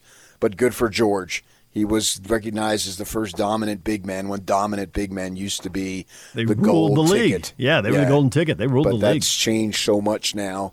So you got to give me something that's different. If it's standard, then we don't get on the radio here and talk about stuff that's standard. That's boring. Go find out what Joe Biden did to save the world when she was in town yesterday. Flick the station. We got to give him something that's not the standard. That everybody's a roller coaster. Then nobody's accomplished anything except for 3 guys. Scott says, I'm not sure. There's a balance between having health and chemistry. Mitchell and Conley need playing time to shake off some of the rust. Can they just show up cold turkey after all this time off and return immediately to dominance? Well, it's the first round. Did I need them to be dominant when I've got Bogdanovich and Clarkson and Joe doing their thing and Niang playing the best and Rudy's consistent and he gives you all that stuff? So won't the playoffs allow for that? Isn't it set up? Isn't the format set up? And Mitchell is going to go from 0 to 100 just because he played in the first round? I don't think he's going to be at 0. I don't think Conley's going to be at 0. They're going to be at least 50 on a scale of 0 to 100 in the first round. And if I got all these other guys doing that, isn't that good enough? And so the system will allow them to have those break-in games or comeback games or however you want to phrase it. So what are we worried about here? Man, I'm telling you, July 28th, it's going to be so hot, and my air conditioner is going to break down in my car, in my house, and the portable fans won't work. Why don't I just worry about a bunch of crap that's probably not going to happen? Come on, people! My goodness! I do think, and I said this in the last segment, I do think that if they don't come back until the playoffs, the first round could be more forgiving than a lot of people expect. The Jazz are crushing it against some of these teams that are sitting between 7 and 10. And it looks like the Jazz, they haven't clinched it yet, but it looks like they're going to have one of the top 2 picks. They only need to go 3-3, and they've got 3 terrible teams on the schedule. Houston's awful. Oklahoma City is horrific. And I'm forgetting who the other one is. Doesn't matter. Sacramento. It's Sacramento. Break down the schedule tomorrow. We'll wait till Saturday to do it. They should crush those 3 teams, so they should be top 2. They should get 7 or 8. And yes, there's a chance the Lakers will be there, but there's a better chance they're going to be facing a team that they've dominated like the Grizzlies. So the first round could be pretty forgiving and help these guys get back into top form. It's all set up. The door's open. All you got to do is walk through it. It's right there for you. How do you not have the most confidence that you've had in the Jazz all season than right now? Because Mitchell and Conley are hurt. That's the only thing I get that people could be hanging on right now. That's the thing. But their hurtness has allowed these other guys to flourish. Yes. That's the point that I'm trying to make. I would say the other thing, and I don't know how the audience, I haven't really heard people talk about this, but we have seen with Joe, and it's true with Joe, and it might be true with Bogey, and we will get to it next. DJ No. Hold on. What? We got called out last night by an expert. No. I wanted to get, yes, an expert. All right, we got to get to both of these things next. DJ and PK, it's 97.5 at 1280 The Zone. DJ and PK brought to you in part by SNS Roofing. Their huge winter and spring sales event is going on now where you can save thousands on a new roof. Call pound 250 and say SNS Roofing for your free bid. All right, PK's been talking about he's got the most confidence in the Jazz he's had all year. His confidence cup overfloweth. Me dialing it back, worried about a couple of the injuries, getting those guys healthy and getting them to fit in. Acknowledging, though, that the first round could be good for that. The first round matchup may not be as difficult as what some teams are going to face. Jazz could be setting themselves up for something a little easier in the opening round. I'll have to see how that plays out because we can't really predict that whole 7 through 10 play-in thing. That's a bit of a wild card that we can't predict right now. So, PK, the thing about reincorporating the two guys, and you're saying, yeah, but these other guys have got it figured out. The problem is we've seen Joe go off when he gets a bigger role, when either Donovan is out or when Conley is out. Right now they're both out, and he had 14 points and 7 assists last night. He looked great, hit some big threes. He's going to join us at 9 o'clock this morning, top of the 9 o'clock hour. But we've also seen that when both those guys come back, his role's reduced, his touches are reduced, his shots go down, his points go down, all the stats sink, and the other guys are running the show, and he seems to, let them run the show, and his impact is lessened. And so I'm wondering if that's going to happen with Bogey. Now, it may not. The ball may go to him on the wing, and he may decide, I'm taking this guy to the hoop, and he may just catch and shoot threes just like they're layups. He's playing with his most confidence of the season, and I don't know that he's the healthiest he's been. It's in the last week. They've had shots of him during the game holding the wrist because it's gotten hit or he's fallen on it or whatever. So I don't know that it's just a health thing with him. He's just clearly more confident. And he's scoring more ways. A few post-ups, a few drives to the rim, threes, transition threes, free throws. He's doing it all. I wonder if that will continue when Donovan comes back and inevitably he gets fewer touches and fewer shots. He may sustain a confidence. He doesn't, not necessarily he's going to go the same way as Joe, but we haven't really seen this before, so I got nothing to go on here. What am I going to do with all of it? It's just, it's going to make me do things that I don't want to do. I mean, come on. I want guys playing with their utmost confidence. I'm not worried about stats. I'm worried about them having confidence. So when the ball comes to them, whether it's 5 times or 25 times, that they know what to do with it. And they believe they can get the job done. And they maintain that level of confidence that you need to succeed. That's up for the coaches to figure out then. I want everybody playing with a high level of confidence. And right now I got that. Because Conley is a 33-year-old dude who's been in the league seemingly forever. And so he's not going to lack for any confidence. And Mitchell, part of his greatness is his bodaciousness and his desire to be the greatest. We're not losing in the first round forever. I'm sick of that. We're done with that. In order to make that statement, you have to be the leader and you have to have a ton of confidence. So he's going to come back and do what he does. And the other guys, all right, so they don't have as many opportunities, but they're still playing high-level basketball with a high level of confidence, and they win the game. And who cares what your stats are in the postseason if you win the game? That's all that matters. Win 4 each time, and you move on. If that's what I'm worried about, man, I'm in a great spot. Your license plate would work for the playoffs. 4 for 4. 3 4s. That would work. 4 for 4. Yeah. Go 4 for 4 in the playoffs. Plan the parade. And away we go. And when you see that other one driving around town that says, I love PK, all right, I've seen it now about 20 times. People have sent it to me. The guy loves me. Do you blame him? All right, we were called out. Yes.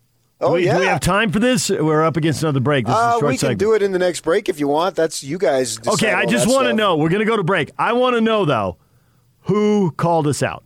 That's all I want to know. We don't have to get into what it was. I'll give you a hint. He's a weekly guest. Buy one, get one free. Oh, Donovan, don't do me like that. Well, I had two options, and Tim Lacombe just went away. A pretty good impression of the Donovan call. Yes, we were called out, and I don't know that he was listening. It was something we said yesterday. And the reason why I want to bring it up in all full awareness or whatever I'm looking for, transparency, I guess, is they were calling you out more than me. So that's better. There's also a call to action in that call out, too. A call to action. Yes. Pick up the phone. Call basketball experts now. 1-800 True Hoop. No, that's 8, isn't it? Doggone it. What's our phone number? 855-340-ZONE. Yeah, 855-340-ZONE. Yeah, all right, well, I can't find out what this is all about. Not the first time David Locke thought I was wrong. So, and I don't think he was listening. And somebody, and I'm not gonna give you the name because that's unfair. But I think somebody brought it to his attention. Like, what are those guys talking about? But I will not say the name, so that's not gonna happen. It was Clint, wasn't it? That got yacht going. No. Oh, no. I'll tell you off the air if you want to know, but I'm going to tell you I'm not going to do it on the air. All right, well, I can't wait to find out what this is all about. Now I know it's David Locke. He's not on till tomorrow, though. All right, well, we'll hash it out next, and then we'll hash it out again tomorrow, apparently. So that's next. Bowler at 8:30, Joe Ingles at 9 o'clock, right here on 97.5 and 1280 The Zone. DJ and PK, it's 97.5 and 1280 The Zone. I'm not sure. I'm not 100% sure, but I'm about 90% sure that we're about to have an awesome phone call in this segment. Stay tuned for that.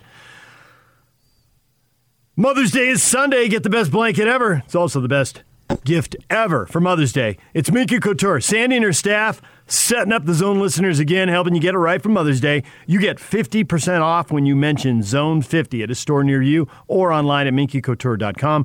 That's promo code Zone 50. That's Minky Couture for Mother's Day. All right, PK, so as David Locke called us out, yeah, what do you have to say? Y'all can play it. Live ball turnovers, which is opponent steals, and particularly live ball turnovers above the free throw line lead to automatic baskets, are problematic. We've gotten better at that because with transition defense, it's gotten better. We used to be a bottom 10 team. We're now a top 10 team in transition defense. I heard the morning show was talking about turnovers. Call them tomorrow and tell them they're wrong. Have a great night. So he admits we're kind of right, and then he says we're wrong. That's awesome. I heard the morning show was talking about turnovers. Call them tomorrow and tell them they're wrong. Have a great night. What I said was, I'm not worried when they have 10 or 15 turnovers, but when they have 20, it gets to be a problem. It doesn't always beat them. It's not a guarantee, but it gets to be a problem. And when they have 20, they generally have the live ball turnovers, and they have them further up court, like he says, above the break. So he kind of dismisses that, which obviously is part of the problem. Free throw line. Yeah, above the free throw line. Okay. So he admits we're right and then tells us we're wrong. I don't obsess about all of them. But when they get to 20, they've usually had a bunch of those. All turnovers are not created equal. The dead ball turnover, when you get to set up your defense after you travel or you get called for an offensive foul, that's not the issue. No. But somebody driving to the free throw line, the defense closing down, them fumbling the ball, and them going the other way, that can be a problem. It can be, but you don't want to stifle aggressiveness, though. You know. And the offense moving the ball, finding the open man. I mean, they do that so well. I have to admit, the style of ball that they've been playing this year has been very pleasing to me and fun to watch. You know, they showed that one. Joe gave the ball to Clarkson. Clarkson gave it back. Joe gave it right back, and then Clarkson drove and do a little behind-the-back pass in front of the Spurs bench, and Niang hits the three. And that one earlier in the season, I think it was in February, where it ended up being a cross-court pass after they moved the ball around like there's a hot potato, as they say. and find the guy who's got the best shot. And that's great. And that's fun to watch. I mean, team basketball, as all sports can be, if it gets monotonous, can be ugly.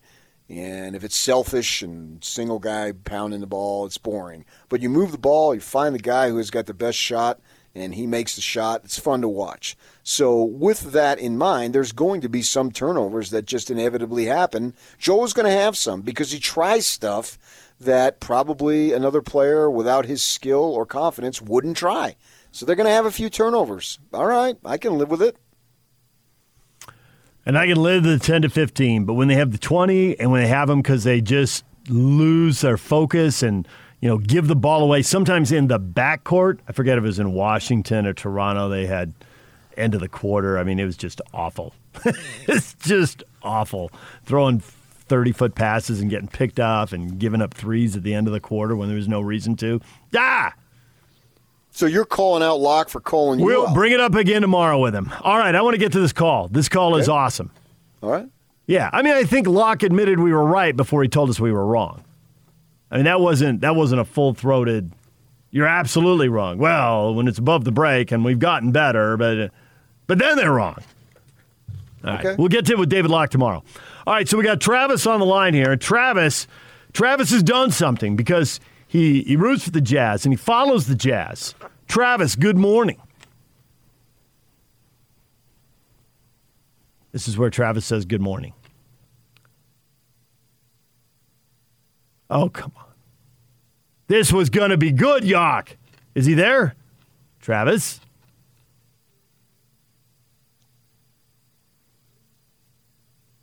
Apparently, we've lost him, but apparently Travis bet a lot of money on the Jazz to win the championship. A lot of money. And he wanted to know what we thought. Well, what were the odds? I need to know the particulars. I know, and I don't know what odds he got them at. I mean, I could probably Google something and find out ballpark. They aren't the same everywhere, but we ought to get the ballpark. I understand.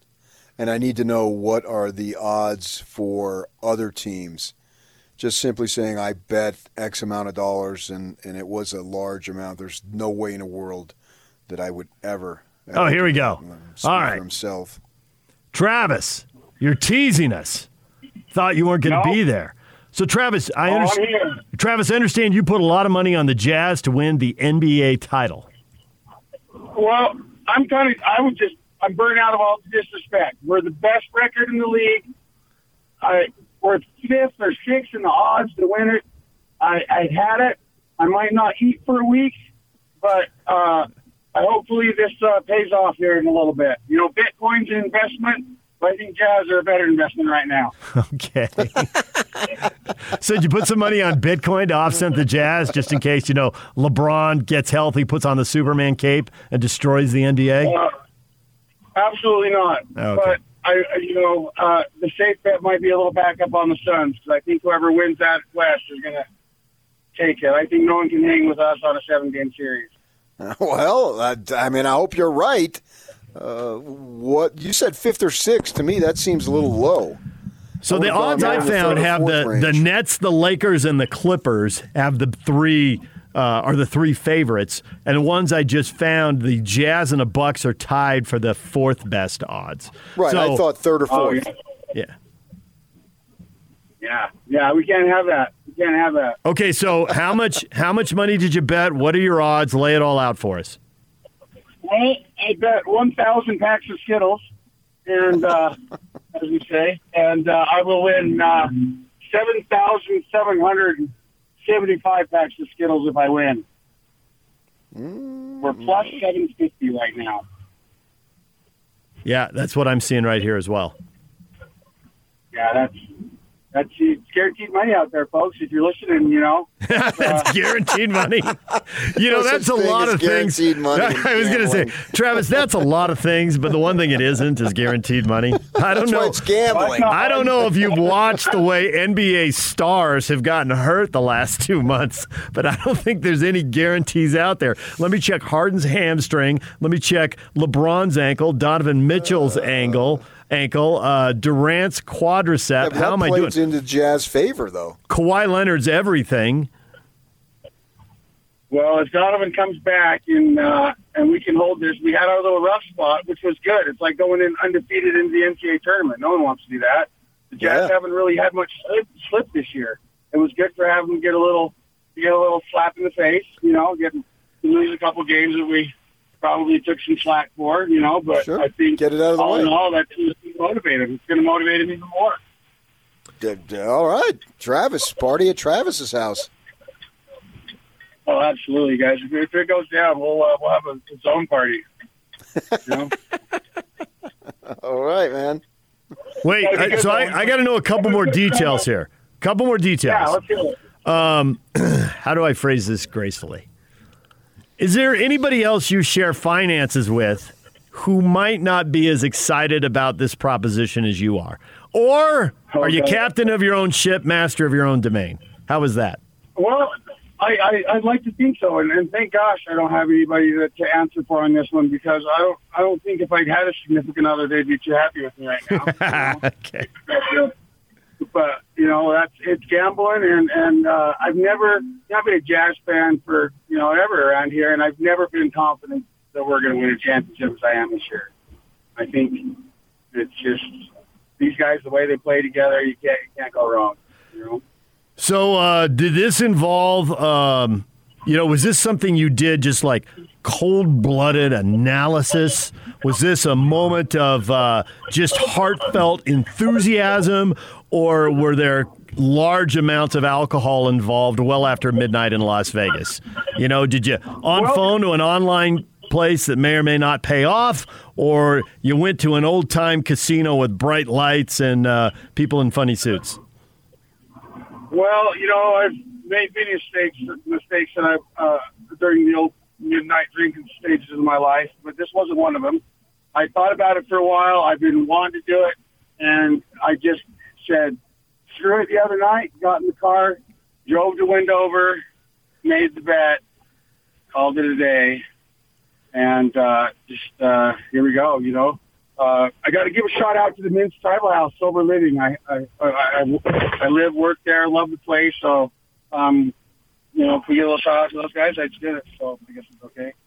Wendover, send Travis right over. Absolutely. All right. So, what was the reaction? You got a trained professional on the other side of the window. Are they like, "Oh my gosh"? Or are they just like cold-blooded stare? Didn't barely even blink. Yeah, they didn't. Yeah, I was pretty shocked. He was like, okay. And I'm like, you going to tell me good luck? You know what? I don't need to. He was obviously a Lakers fan. All right. I appreciate you guys. You guys rock. I listen to you guys every day. You guys keep up the good work. All right, Travis. Hey, thanks for the call. And PK and I will tell you good luck, because, you're in a way, your luck is our luck. So there you go. Right. Hey, man, can you imagine Utah winning the championship? This place would go crazy. Exactly. Can you imagine doing sports radio shows for 2 months during an NBA title run? Absolutely. Oh, yeah, you guys might hear more from me. Yeah. Thanks, Travis. Yeah, stay in touch. We want to ride the roller coaster with you here. All right, there's Travis. Plunking down 1,000 to win over $7,000. He's got the courage of his convictions, PK, and he doesn't have a significant other to ask him what the heck he was doing. Yeah, you were intrigued by all that, huh, man? Yeah, let's get the backstory, man. It's like you say, it's not just about the games, it's about the story. I know, but you have the story's typical, though. That's what gamblers do. I've been around gamblers my whole life.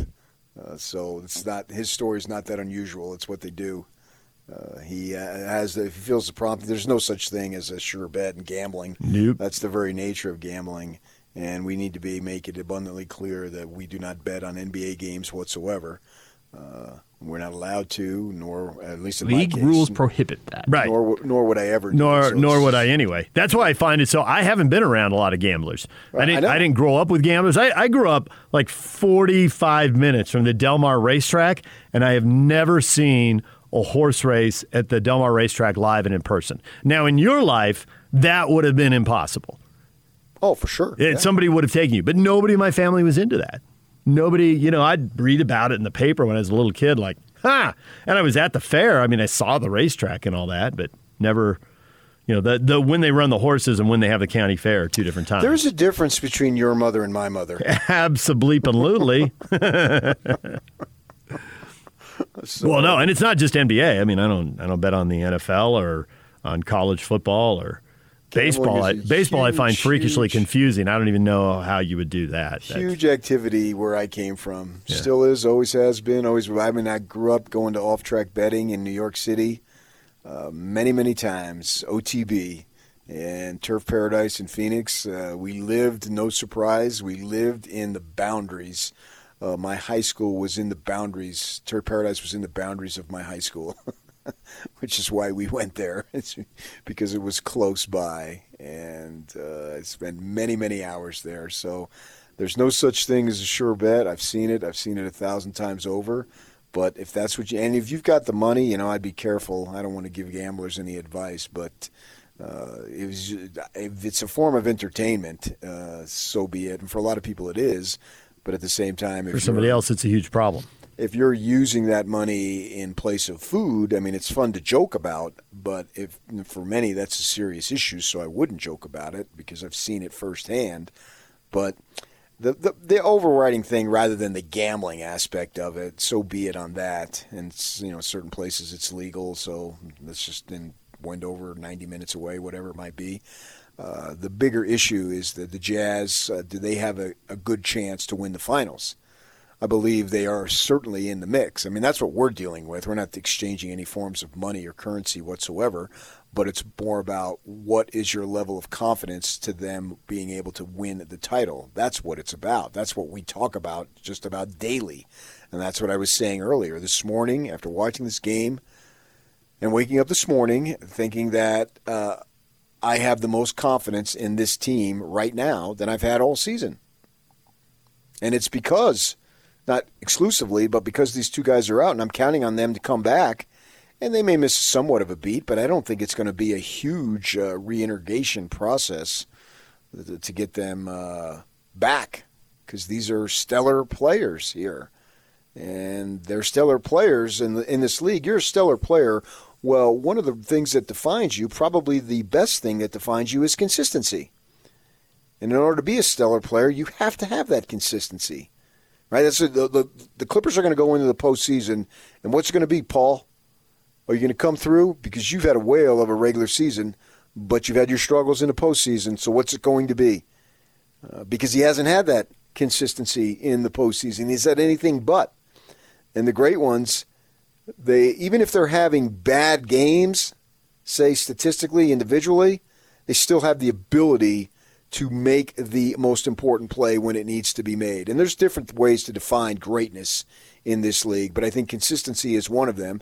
And then also, too, the ability to make the great play when it matters the most, whether it's Larry Bird making a steal off of some, I don't know, who threw the pass. Was it Isaiah? With Johnny Most with that gravelly voice, with the steal that Bird had. I don't know what his stats were in that game, but he makes a great play, a great pass, whatever it might be. Jordan makes a great pass, tells Steve Kerr we saw it in the huddle. Stock's going to double team me, and I'm going to throw you the ball, and you're going to make the shot. All right, he didn't even shoot the ball at all, but he called the play. That's greatness. So greatness can be exhibited in various forms. And I suspect these two, I'm counting on these two to come back. And maybe they miss a half a step, but I don't think it's going to be like they need 3 weeks to get back. Maybe I'm off on that, but that's what I see. And I see these other dudes have gained. There's no doubt in my mind that right now I can point to Niang, Ingles, Bogdanovich playing with the most confidence that they've ever had. Now, I could throw a guy like Trent Forrest in, but I don't think that he's going to get much time in the postseason. So if called upon, he should have a level of confidence. And Clarkson seems to be one of these outlier guys who's just wired differently. Oh, my gosh. So we played part of it. It was longer, so we didn't play the whole thing. But he got asked about getting out of shooting slumps. Yeah. And his answer at the start, and I'm paraphrasing here, but he's basically I'm a baller and I'm out hooping and I don't really worry about that stuff. It's like, it's a long season. It happens. I keep shooting my shots. Coach tells me to shoot my shots. It'll start going in again. That was his attitude. I'm paraphrasing, and you're a big body language guy. I laughed when I saw him. It was like, I don't know the Jazz have ever had a guy. Hornacek probably thought it, but he wouldn't. Well, he wasn't allowed to do it. You're right, exactly. But Hornacek probably thought it. But there have not been that many guys. Maybe Korver thought it too. He's another great shooter. But his level of, this is what I do. There will be 60% nights and 70% nights. There will be 20 and 30% nights. I know who I am. I know what I'm supposed to do. Coach has told me what to do, and I'm going to do it. It was awesome. He farted at the end? It was... He farted? No, that's not a fart noise. That was a mouth noise. Fart in your general direction. Give it a little Monty Python, since now we know that Monty Python, the big dog, John Cleese, is a Jazz fan. Yeah, that was a John Cleese combo with Jordan Clarkson. You got the full bite from Clarkson? All right, let's hear it in his own words, because he'll say it better. And you'll miss the visual. His body language, really confident. Like, I don't sweat this stuff. Here he is. I don't really pay attention to that stuff. I think we talked about it early this morning. I forgot who it was, but they kind of asked me something like that. Like I said, I'm a hooper. I'm gonna shoot my shots. You know, they're going to go in. Sometimes you're going to miss. It's part of the game. You know, slumps is part of what happens, you know, throughout a long season. You know, just it is what it is. You know, I keep my head down, keep grinding, keep taking the shots that are there. Keep trying to make the plays, and when they fall, you know, it feels good. But, you know, I'm always confident. I'm always going to take those shots and, you know, keep it rolling. And you said after a game recently, hey, Jordan, pass the ball. And then you look down and you're like, well, he did pass the ball. Look at all those assists. So I checked it after this game. The last 7 games, he's averaging like 4.1, 4.2 assists a game. He had 4 assists in the game last night. So even when he's got it going, and almost every shot is going in, he was 12 for 16. He still had 4 assists. And he talked in other answers about, he had another great response. He was talking about how teams are now tipping their hand, and it goes to the mental side of the game. You know, there's different ways to defend him. What are they going to do? He talked about how teams are now blitzing him and double teaming him, trying to get the ball out of his hands. Well, somebody's open. It's a chance to get an assist. And he even mentioned, I trust my teammate to swing it to the next guy for the shot. So you make good passes and you don't get the assist. It's more of a hockey assist. That you force the double team and you get the pass that leads to the pass in the bucket. But that's how their offense runs when it's good and the ball's really moving and all that. So I thought his confidence level, the thing is, and it was a reason you didn't list him when you're listing the other guys, is he's not playing at a new level of confidence. Right. He's returned to a level of confidence that we saw him, you know, and maybe it's not his confidence as much as it is our confidence in him. He had a cold stretch. I don't know how much it rattled his confidence. He's frustrated by it. He'd rather see the ball go in the hoop. But he also knows if he keeps shooting, he's good enough, and it's going to go in the hoop again. Right, exactly. And I think that, that thing we saw over the summer with the Jordan, you know, talking about the organizations winning titles and all that stuff, and I believe that they do, but I also think it's the players, so I think it's a combination of everything.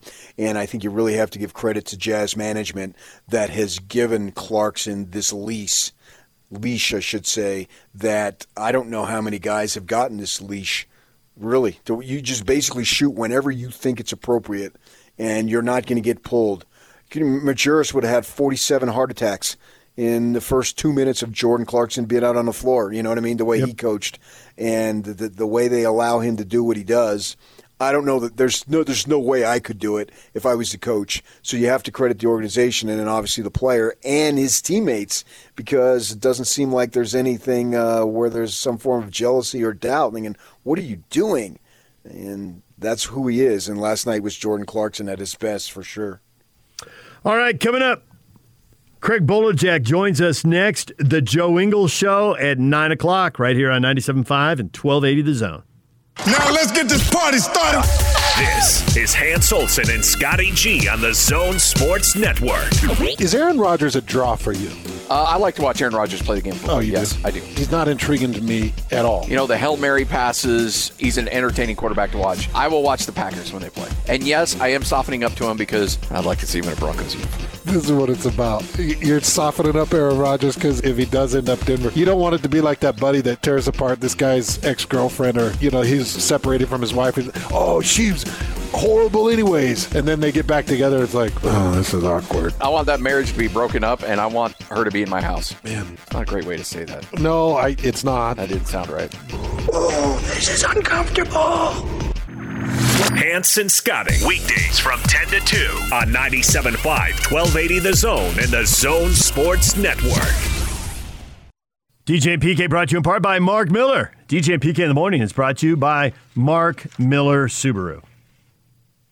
It's time to bring in the TV voice of the Utah Jazz, Craig Bolerjack. Bowler, good morning. David James, Patrick Kinahan, how are you? Good. Well, I'm good. PK's great. And the reason is... Cut that up, Yak. Our mood is determined 100% by how the Jazz are playing. There's nothing else in our life. We are freakishly shallow people with very few links to other human beings. Cut that up, Yak.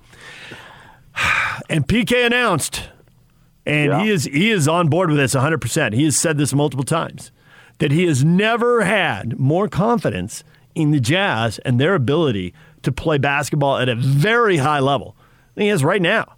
This season, yeah. He's not going back to the statues. No, we're talking this year, right now. Peak moment for the 2020-2021 campaign.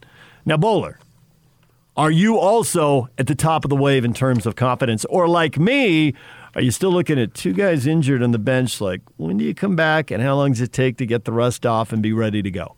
Good conversation. I had the same convo with Locke last night about the level of play right now, which is really impressive, which I would agree with PK, because the ability to adjust and continue to run their offense and play the defense that they are without Conley and Donovan is impressive.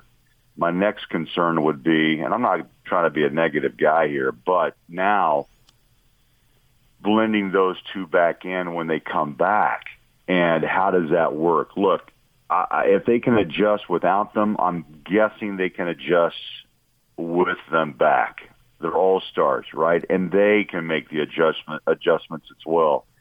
If you look at it on a real positive side, which I know PK is Mr. Positive. Yeah, no question. That's the way he lives his life. It's always sunny. Always sunny and sandy. Yes, always. Danny DeVito, Pat Kinahan, it's a heck of a show. It's a heck of a show. And what happens is that what you have found out is that you have multiple young players that have shown their ability to adjust as well. And it's a deep team. And the other part of that is that they understand they're coming back. And so they're getting their minutes. They're playing for contracts. They're also playing for a purpose. But also, I think they understand, too, when Donovan and Mike come back, things are going to change up again. Right now, I'm intrigued with the way they play. Look, Joe has done a great job. In fact, is this a warm-up show before Joe comes on today? Yeah. Okay, yeah.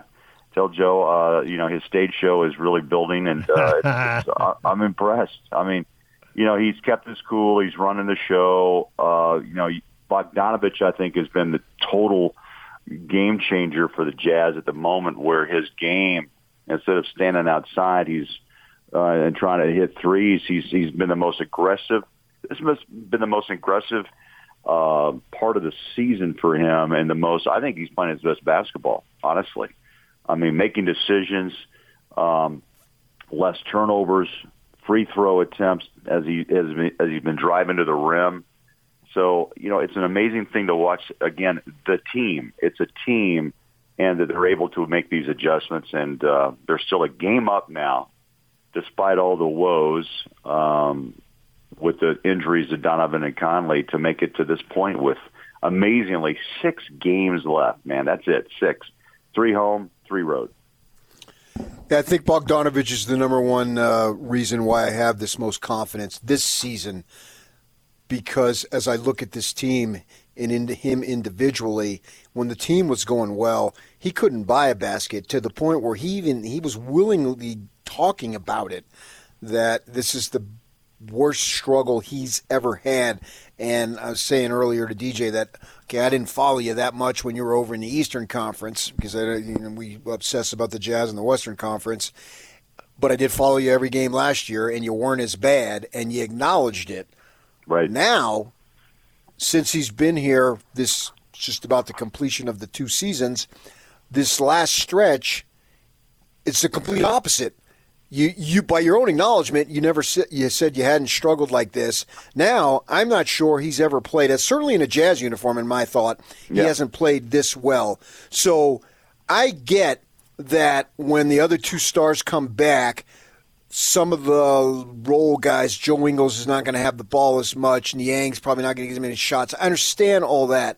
But Bogdanovich, even last year with those 2 guys, was still putting up 20 a game. And Mike needed a whole season to assimilate, and I believe he's assimilated now. But the point I'm making is they go into the postseason, and I'm assuming they're going to get the 2 guys back. Maybe I'm wrong to do it, but I'm assuming they're going to get the 2 guys back, and Bogdanovich is going to go into this postseason with the highest level of confidence he's probably ever had as an NBA player, knowing he can do so much. So he's going to add to it.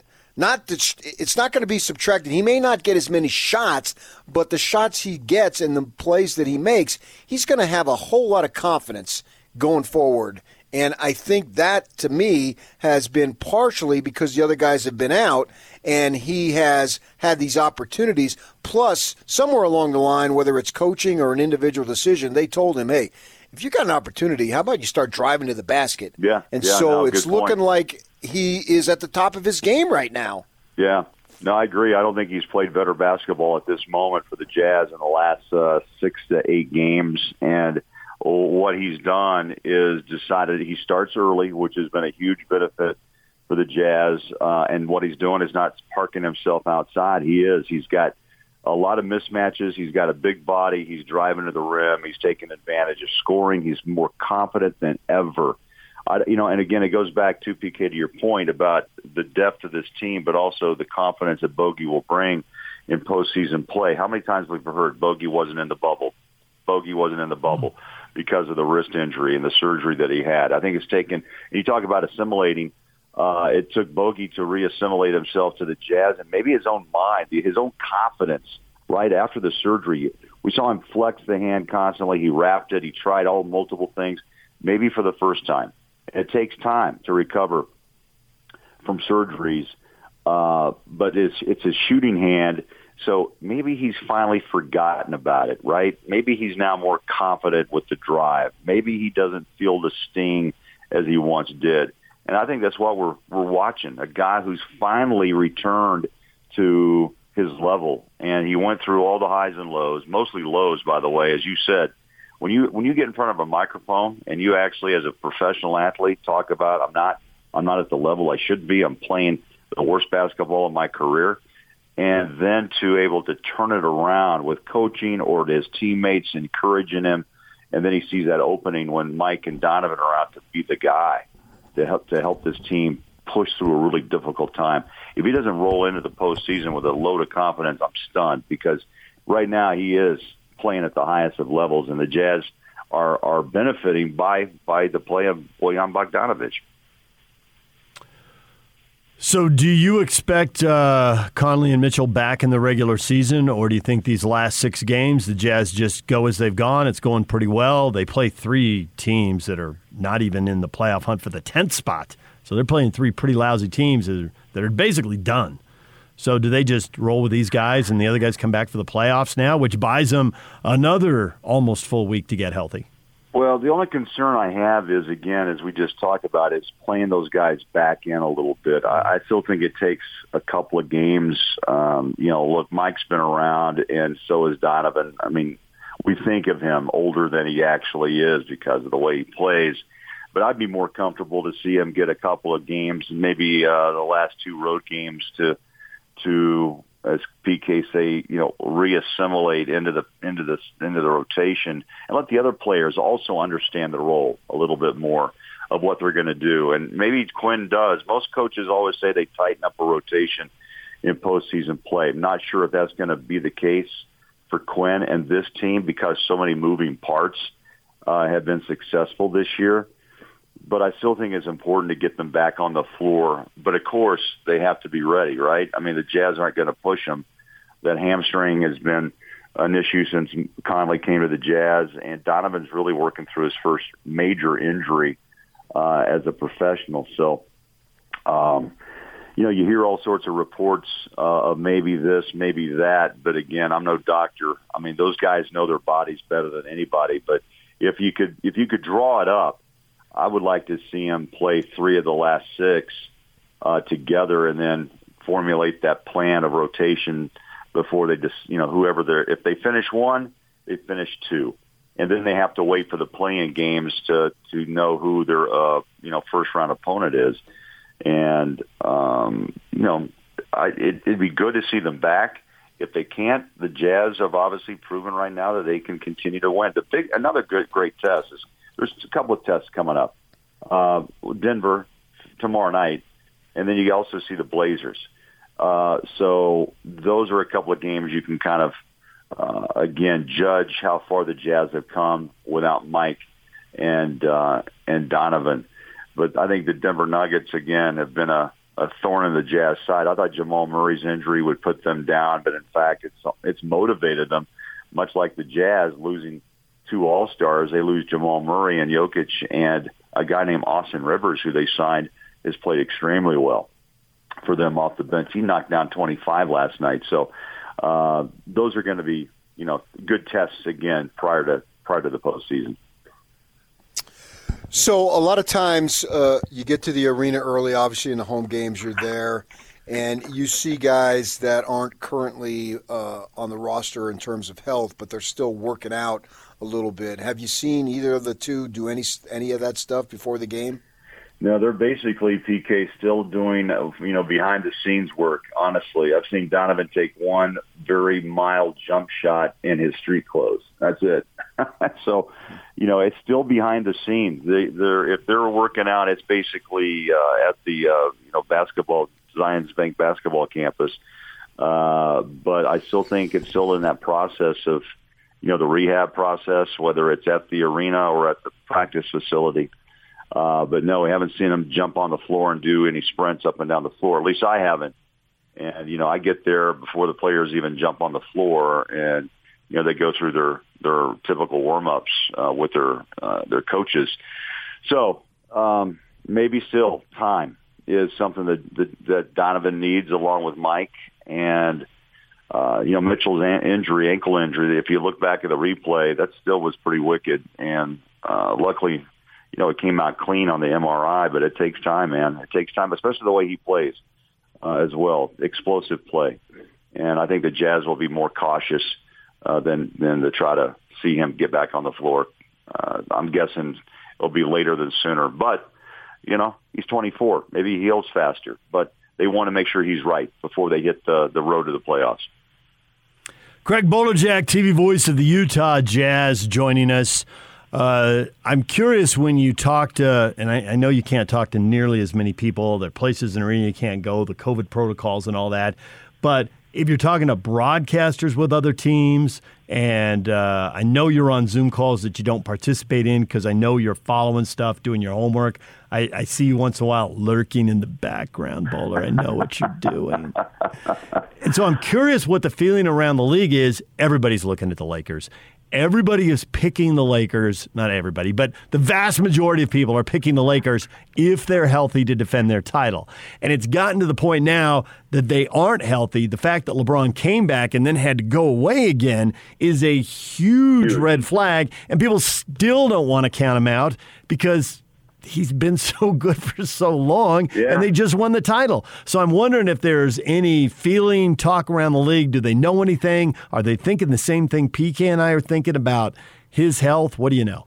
Well, I'm with you guys. I'm basically heard the same things, that there is concern in L.A. because he did come back and then he had to basically pull himself back out of this lineup. And, and you can tell he's not happy, whenever he voices opinion, right, about the play-in format. Yeah, okay, cool, whatever. Now, since they are on the brink of falling into that category, then, of course, he doesn't like it because it means that doesn't, guarantee him a postseason appearance. But, LeBron, I think the respect that he has is earned. And that's the one thing that I've always felt. Look, you may love him, you may not.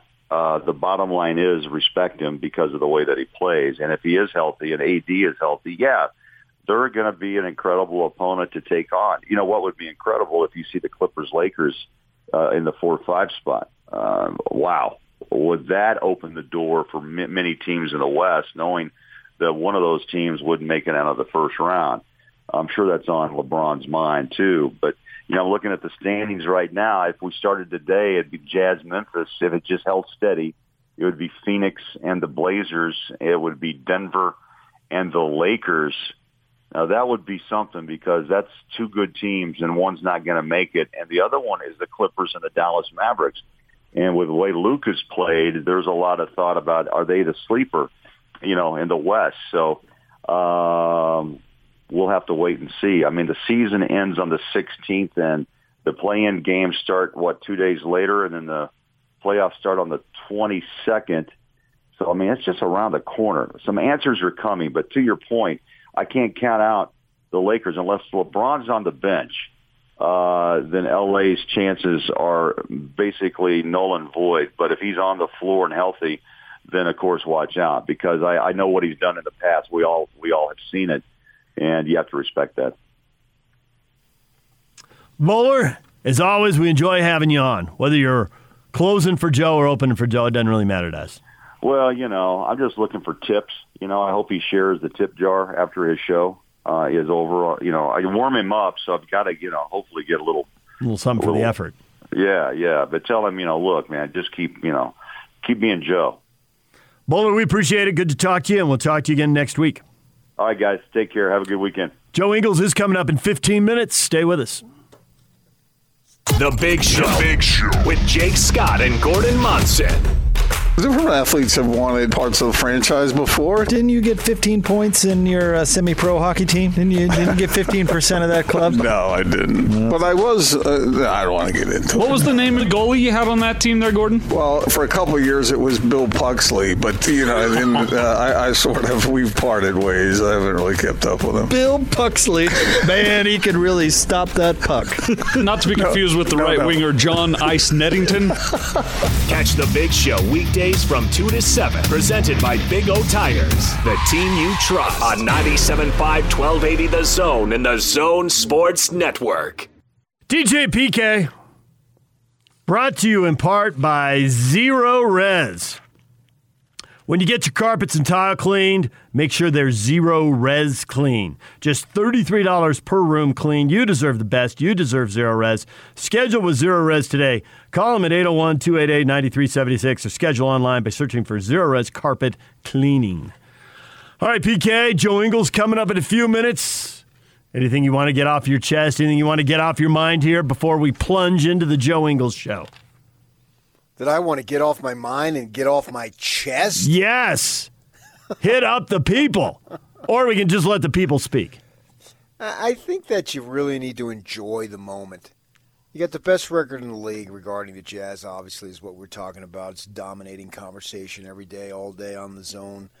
And I don't know how it's going to turn out. But I really believe this is a fun team to watch. They're probably not going to win the title. I can't guarantee that by any stretch. But I think that it needs to be appreciated rather than just judging the season by the absolute final result, whatever it may be. Now, if it's winning it all, you go nuts. I get all that. But if it doesn't, then you look at it. Has this not been a fun ride? I suspect it's going to continue in the playoffs. To what degree, I'm not sure. I can't make any form of any close to any guarantee this or that. I mean, you look at the first round, They get Memphis. Memphis has got a couple of nice players. That's a great thing about this league. It's just about every team has a couple of nice players, so nothing is guaranteed. But I would say take a step back, and right now anyway, enjoy it for what it is. And I realize it's really much, much easier for me to say it because I don't get so worked up in the actual result. Never really have. It's about the fun along the way, and is it fun? Is it fun to watch these guys play? I think you really have to answer that question by saying yes. It is a lot of fun. It can be frustrating, and tension will be in the air for sure when we get to the postseason. I understand that, and I get that because I don't have that close attachment that the hardcore fan. I'm a fan, and I'm a hardcore, but not in the winning and losing. I think that that's part of the deal, is make sure you're taking time to have fun with it along the way. That's a little bit of my counsel, and I realize I can't counsel anybody because it's not who I am. I think you can counsel someone, and I think you've done it wisely here. I think if you talk to people who root for championship teams, the most fun championship is the first one. The one that to some degree sneaks up on you. Maybe you see the possibilities. I think Jazz fans see the possibilities, but you don't know for sure. You aren't the overwhelming favorite with all the pressure. I have watched fans of teams that win a lot and they don't really enjoy the ride. It's only fun if you win it all. It's only fun when it's over. And sometimes you even hear fans talk about, well, that was a relief they got it done. Yeah, it's more relief. What? Relief is the emotion. And I get relief for someone whose job is on the line, who someone is getting paid to win a championship. Those aren't the people I'm talking about. No. I'm just talking about the fans, relieved. You got to enjoy the ride a little bit. And the best win, I think, the Chiefs, I don't know how many more they're going to win, right? They came very close to going back-to-back. They didn't pull it off. They were really unfortunate with injuries. Having your tackle snap his Achilles in the AFC title game was a bad break. Ouch. And so what are you going to do, right? And so you got to have the fun along the way. They win once every 50 years. You got to enjoy the ride when it happens. The Jazz, maybe they'll go on a San Antonio-like run, and they'll have a generational player, and they'll win 5 times in 15 years or whatever it is the Spurs did. That would be awesome, But more likely the way it's going to happen is going to be what happened to the Mavericks, where they had really good players. They had years they thought they were going to do it, and they busted early, right? They went out as a 1 seed once, and they went out first or second round multiple times. And then one year they did it. And even in the middle of the finals down 0-2, you didn't think they were going to, but they did. And it's their one shot. They cleared cap room. They thought they had a smart plan. It didn't come close to working. And now they're starting over with another guy. If you're a Mavericks fan and you didn't enjoy the maximum out of that year, what are you doing? The Jazz are way more likely to be that team or the 04 Pistons than they are to put together a Spurs-like dynasty. And if they do, well, I'll soak it up and it'll be awesome. But there just aren't many of those running around. And they aren't. And they don't usually happen in the San Antonio, Salt Lakes, Denvers, and Portlands of the world. They don't. They did one time. And maybe it could happen again, and maybe it could happen here. But I think the other thing's more likely. So soak up the whole ride, even if there's a good chance it ends in disappointment. Soak it up as long as it lasts. DJ and PK, we're talking with Joe Ingles next. Stay with us. Hey, yeah! This is the Zone Sports Network. Back to Joe, and he'll flush. And it's time to hear from the best-looking, most charismatic, and certainly the most intelligent member of the Utah Jazz. Jingle bells! Joe Ingles. Gives it back to Joe. To the cup, slams it in. And yes, for the record, Joe wrote this introduction. This is the Joe Ingles Show with DJ and PK. Who? On 97.5, 1280 The Zone and the Zone Sports Network. DJ PK, it's 97.5 and 1280 The Zone. The Joe Ingles Show with DJ and PK is brought to you by Cyprus Credit Union. For a limited time only, get a free Utah Jazz signed Joe Ingles jersey when you open a new Dream checking account with direct deposit at Cyprus Credit Union. Cyprus Credit Union, your future is our future. Time to welcome in Joe Ingles. Joe, good morning. Good morning. You sound happier and more upbeat. Is that because you haven't got a technical foul and you haven't had to get lectured when you go home recently? You've been living on the right side of the line, Joe. Nah, the technicals don't faze me either way. that's not going to ruin my day. No, the best thing about it is I think I'm just enjoying the weather. I'm so glad the sun's finally out, properly, like out, and it's shining and it's hot. I'm with you. I think a lot of people are. We all are. Yeah, right? It's been bizarre, so I'm glad that I woke up this morning and my lawn was being mowed and I could stand outside and have a coffee, and it was a good start to the day. Yeah, for sure. I'm wondering how amusing you found that ESPN story that you're leading the league in something or other, because in our time with you, it's quite apparent that of all the NBA players I've ever been around, you probably care least about personal statistics. Yeah, I mean, it's funny because I genuinely really don't care. Again, I said it in the article with Tim, but everyone was telling me about this stat, and I'm like, I have no idea what this thing is. Like, so I did check it out. I tried to Google it to see, and I still had no idea what it really meant. And then I still honestly don't really care. The only thing that made me laugh one time, I think it was last week, is it came up about when I was shooting from three, close to 50 or 49 or whatever it was, and I think it was a coach basically made a joke saying, well, it just shows that you're not shooting enough if you're shooting that good a percentage, like you need to shoot more. So I was like, all right, well, I'll try to shoot some more. So, it is what it is. It's whatever, cool or whatever. People can write an article about it and get their clicks, but I couldn't care less. So I get the not caring about the individual stat, but the fact is one of the reasons the team has such a good record is because they have so many people who are so efficient when they shoot the ball. I mean, you can do a bunch of things great in a game, but if you can't shoot the ball, that's what they give you the points for. That's how they decide who wins. And it doesn't matter if it's free throws, if it's stuff in the lane, if it's three-pointers, you are very efficient. So whichever coach told you, whether it's Quinn or one of the assistants who said you need to shoot more because you're that efficient, they are 100% on target. But I also feel like watching you play, that message has been sinking in. You've probably heard a lot and you're absorbing it. Am I right? For sure. And not a lot in a bad way, as in overdoing it or anything, but just being, I guess, aware of the fact that I can be a bit more aggressive. Obviously, with Mike and Donovan out too, there's 50 extra shots to take between those two. Just more aggressive, being more assertive. The Spurs, for example,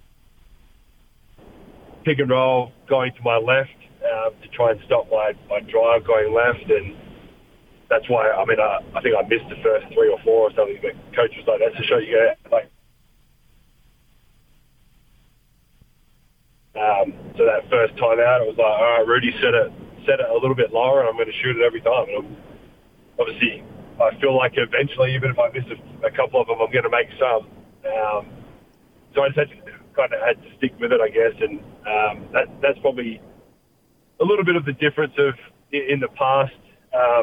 Probably not kind of more recently, but earlier on in my career, if I missed those first couple, I was a lot more hesitant to keep firing them up.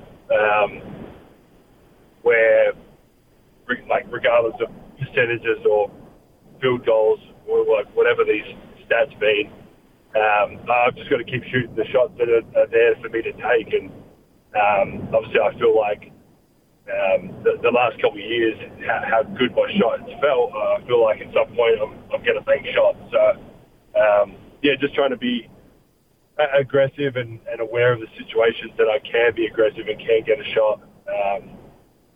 Because I think we saw that there was a few possessions even last night that we don't take some shots that are good shots because we're trying to get a better shot, but then we end up getting stuck in late clock. And I said it to Trent a couple of times, Trent was almost getting, it was like it was him getting stuck with the ball with 5 seconds a bunch of times. So we've got to take the shots as a team when they're there. And as unselfish as we are, we've got to take, even though we think we can get a better shot sometimes, we've still got to be able to take those good shots. So I think a lot of Jazz fans, because they've never won a title, they're scarred, and they think that if there's something that can go wrong, it will go wrong, and they worry about stuff. And now it seems like the latest worry is, oh my gosh, things are going well, and guys are playing well, but what's going to happen when Conley and Mitchell get back? I mean, what's going to be able to be done to make sure everybody's playing at a high level? How much concern do you have about those guys being able to come back and jump right back into it? Zero. That answer your question. Yes, it does, and that's what I thought your answer would be. But I don't get why people worry. Exactly. Let's not get it twisted. We won, I don't know how many games in the year before they, before Donovan did his ankle. What was our record? Our record was I don't know, 40-something and 8 or 10 or 11 or something. We won all those games with our full team. I missed a couple. Mike might have missed a couple early on. I think Donovan missed one. I think out of anyone, I think I probably missed the most in that first half of the year with the 4 games I sat out with my Achilles. So let's not get it twisted. There's no magic potion that they're out and we're playing well. We were playing probably better with those guys in our team. We've had to figure out different ways at the moment. Trent's come in and played well. Different guys, JB, Jarrell's come in and played well. His kind of spot minutes. These guys have come in and played well, and I think that's a good thing for our group. Because if something does happen, knock on wood, later on in the year or the playoffs, we've got guys that are confident to be able to come in and play meaningful minutes. I think Trent's probably the most obvious one to the eye because he's been out there with our main group for big stretches. But JC's had to take more responsibility. I'm playing basically full-time point guard except for when Trent's in the game, which is different for me. George starting it, he's played really well. Boyan's definitely kind of upped his level and probably just more his efficiency. He's taking the shots we wanted him to take early on in the year, and obviously also making them. But when those guys come back, it doesn't change. We've got 2 more pretty special players that are going to come in and be aggressive and play their games, and we'll all figure it out. I'll go back to the bench, and George will go back to the bench, and we'll kind of go back to how we were playing early on for that first kind of half, 3/4 of the year. I thought there were a couple of really interesting things in that story that ESPN.com did on you and your true shooting percentage and all that. There were a couple nuggets in there, and one was you talked about a specific play that bugged you. A coach must have queued it up where Trevor Ariza was in the paint getting ready to take a charge, and they throw the ball to you, and your three-point shot at that point is so long and so slow that he's able to get all the way out and contest it, and your quote sounded like you were horrified. I read it, I didn't hear it, but having interviewed you enough here on your radio show, it just sounded like you were horrified, and there was a big motivator for you to change your game. Can you tell people how deep a dive and how detailed these individual film sessions are, and how much some of this stuff sticks with you?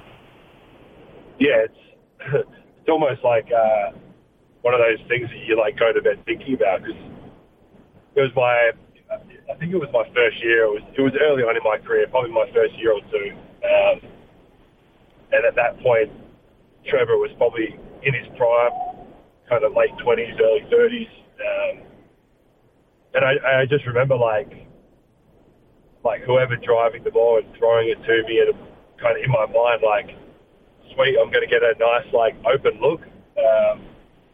And at that stage in my career, I wasn't probably shooting well, or I was barely shooting, so to get an open look was nice. And he was literally in the paint, and I think he contested the hell out of it, or he might have even blocked it. It was one of those two things that, it was almost that welcome to the NBA of all right, I'm not going to get my shot off if I don't speed it up or kind of become more efficient with like the mechanics of catching it and getting it to my shot pocket and shooting it. And I mean, you break it down with your individual coach, and it's an emphasis, I guess, was an emphasis in my shooting sessions going forward of like, if I want to play here and I want to play well and I want to help the team and I want to stay on the court, I'm going to have to figure this out. And I mean, it's definitely a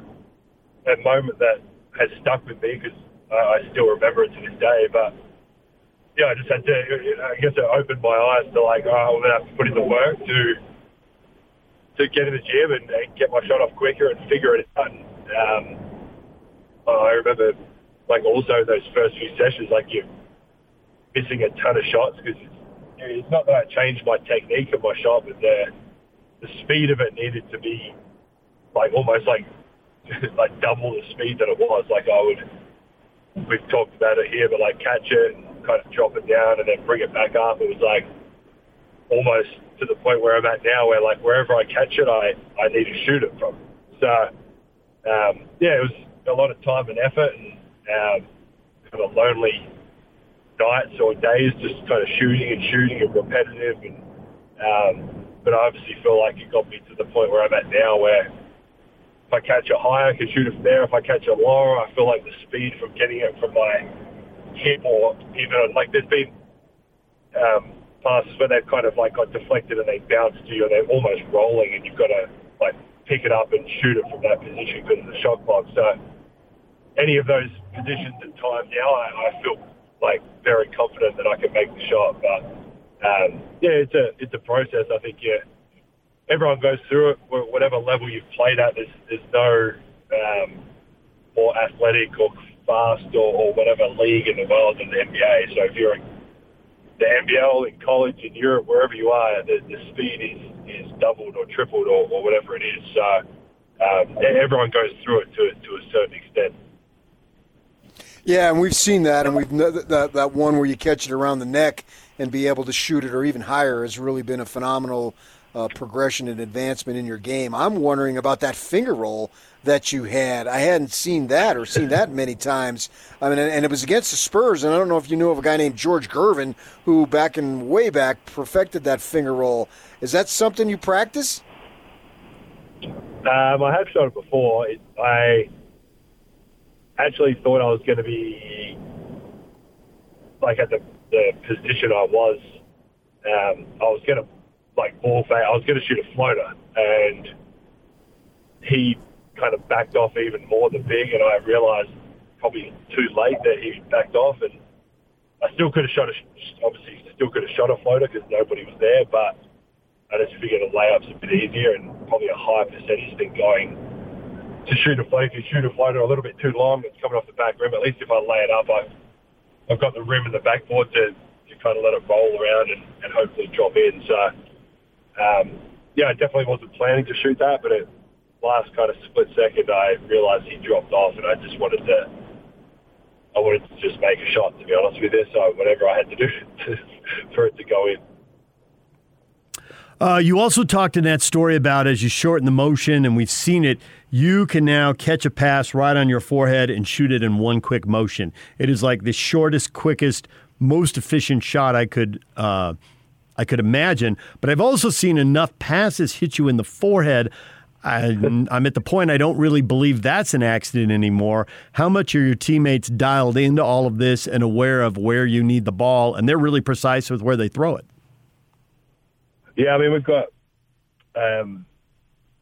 little, sayings or jokes within the team, or coach, you guys know, coach comes up with, some crazy-ass name for, everything. So there was one day that, I don't know what point it was. It was probably, I'm assuming it was after a day we had, 30 turnovers, and he was probably losing his mind and was 15 coffees deep at 5 a.m. and hadn't slept. And one of those days, and he came in talking about throwing strikes. If we want to be a good team, we want to obviously help our teammates out by passing the ball well, for me to get Donovan a shot. And again, it goes back to a little bit of that is like the time that you have to actually shoot the ball. Like if you get a bad pass, it can affect you actually being able to catch and shoot the ball. And we've got guys that catch and shoot the ball at a really high level. I don't know what percentage anyone shoots or anything, but I know for a fact the way we shoot the ball at practice and in games, like we've got a team that can shoot the ball at a high clip. So if we throw strikes, then we're obviously be able to shoot the ball and make the shot. So we put a lot of emphasis at. Granted, we haven't had many practices this year, but on throwing, like, so if it's 5-on-0, we'll be like scripting through some offense, going through what we want to run for the next game or whatever it is. And if you don't throw a strike and it's a bad pass, like we're redoing the offense. Like coach is making that group go again and like redo the whole play or set or whatever we're doing. So, I mean, guys are dialed into it because we don't have a choice. Like coach is going to hold us accountable to it, which is good. And it's like even the players to a certain extent, like sometimes you think coach is overdoing it with some things or like does it make that big a difference or whatever, but it really does. And I think our guys dial into those things and we try and be as good as we can at them. I think like the turnovers is another one. Like we do have games of high turnover games, and some of them it's like we are an unselfish team. We're going to move the ball. We're going to pass the ball. We're going to have more turnovers than other teams because we are unselfish. But it's the bad turnovers that hurt you the most. The ones where, like, I had one like I threw it to Rudy in transition and it bounced off his hip or whatever. Like those ones, like that was a bad one because one, Rudy was running full speed and I threw it way too hard. But that's just an example of a bad one. Like if you are driving under the hoop and trying to find Rudy late or trying to kick it out for a better shot or something like that, it's a different turnover to a live ball turnover, which gets them in transition, and then we're running back and we have to Euro foul or we're giving up an and one because we're late on running back in defense. So we do take pride as a team on those little details, and I think it makes a difference. You can roll your eyes sometimes thinking coach is a little crazy, but he knows what he's talking about, and our guys dial in on those things and try and do it when we can. So this is a get what you need day for the Jazz, and Joe Ingles has everything that he could possibly need. What does he want or do on a get what you need day? I literally just drove into the parking lot of the facility right now. I'm sitting in the car park. There's nobody else here. I think Mike Elliott's here and a couple of our trainers. So I dropped Jacob at school, came in, had to speak to you knuckleheads, and then, I'll just go in, get some recovery, get some treatment. For me, it's, especially with the guys out at the moment, just about the recovery and all that stuff. So, get some recovery in for the next probably couple of hours. I'll be here and then get home by lunchtime, have some lunch with Renee and go pick up the kids from school later, probably take them to the park or out the backyard or whatever, get in the sun, and that'll be about it. So a relaxing day for me. American life for an Australian. I like it. Trying to be as un-American as Ain't a way to put it. You know me. If there's going to be one person that's trying to stick to his roots of Australia, it's me. Well, I don't know how you handle here in Australia or down in Australia, but here in America, as guys, we try not to mess up Mother's Day, and I would recommend Pajamagram or Minky Couture, but for no particular reason. That's just me, just throwing it out there. That sounds like a cheap, quick gift that you forgot it was Mother's Day, and you were like, "Quick, let me go get a blanket." Those are classy, high-end gifts, and bite your tongue. Well, you make sure you take care of Renee. Renee. She's probably not listening to this because I don't know what she's doing right now. But She's on the board of Show Up, though. Everyone should get on board of that. So she's going to help. I saw that. What is that about? It's with Spencer Cox's wife, who's, what do they call her, the First Lady of Utah or something like that. Yeah. But basically kind of unifying kids with special needs or disabilities to be included with the regular kids at school. So instead of the school having a basketball team for the special needs kids and a basketball team for the I don't even know what you call the regular quote-unquote normal kids,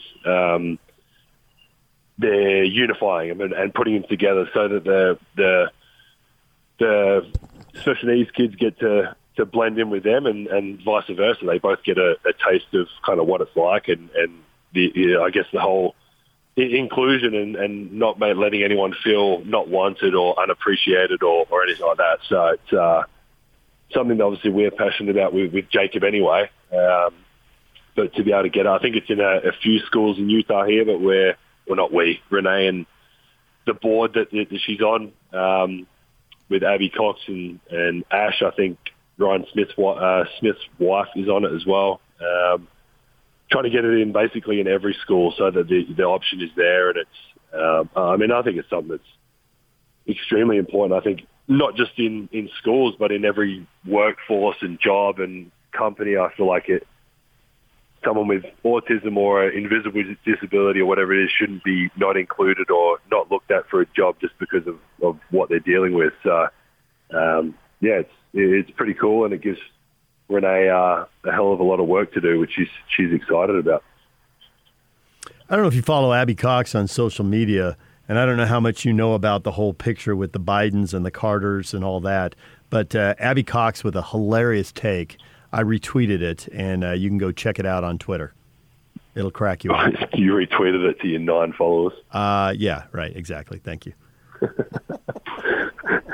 I'm telling you about it so you can retweet it to your 1 million followers, and people can enjoy it in multiple hemispheres. 6 of your 9 followers are in your studio with you right now. Actually, there's no one in the studio with me. It's still COVID times here. Well, that sucks for you guys. Not for PK, not so much. It'll change soon. Yeah, right? All of us will be back together, and we'll get Renee and the kids in the studio. We will, actually. We'll do that for sure. We'll do a live show. That'd be awesome. We're up for it. Cool. All right, Joe, we appreciate it. You get your treatment and your recovery, and we will watch you play the Nuggets, and then we will talk to you again next week. Awesome. Thanks, guys. Thanks. All right, DJ and PK, it's 97.5 at 1280 The Zone. We will get you up to speed on everything you missed in this show next. Number one. Make us your number one preset. The Zone Sports Network is Utah's number one choice for sports radio in Utah. From DJ and PK to Hanson Scotty and The Big Show with Gordon Monson and Jake Scott. The Zone continues to dominate the competition.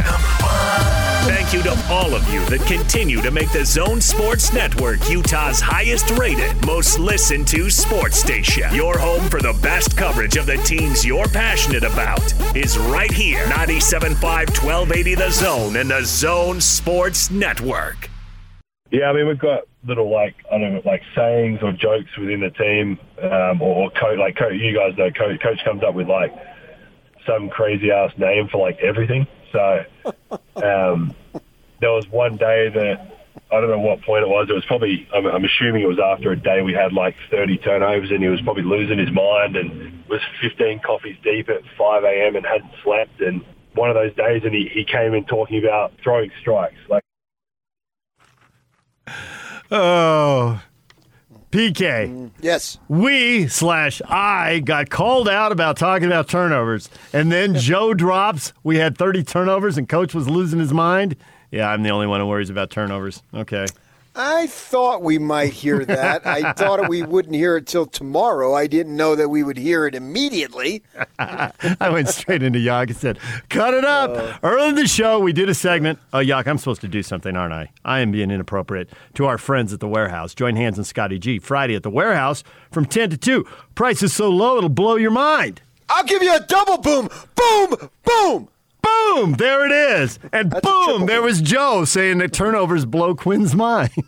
Yeah, I knew you were going to replay that for Lock tomorrow. Absolutely. I didn't think you were going to play it immediately, though. Well, we have to bring it up because you said that I had gotten called out, but I think it goes to a bigger point. And it goes back to what we were just talking to Joe about, and he doesn't get how they figure out the true shooting efficiency.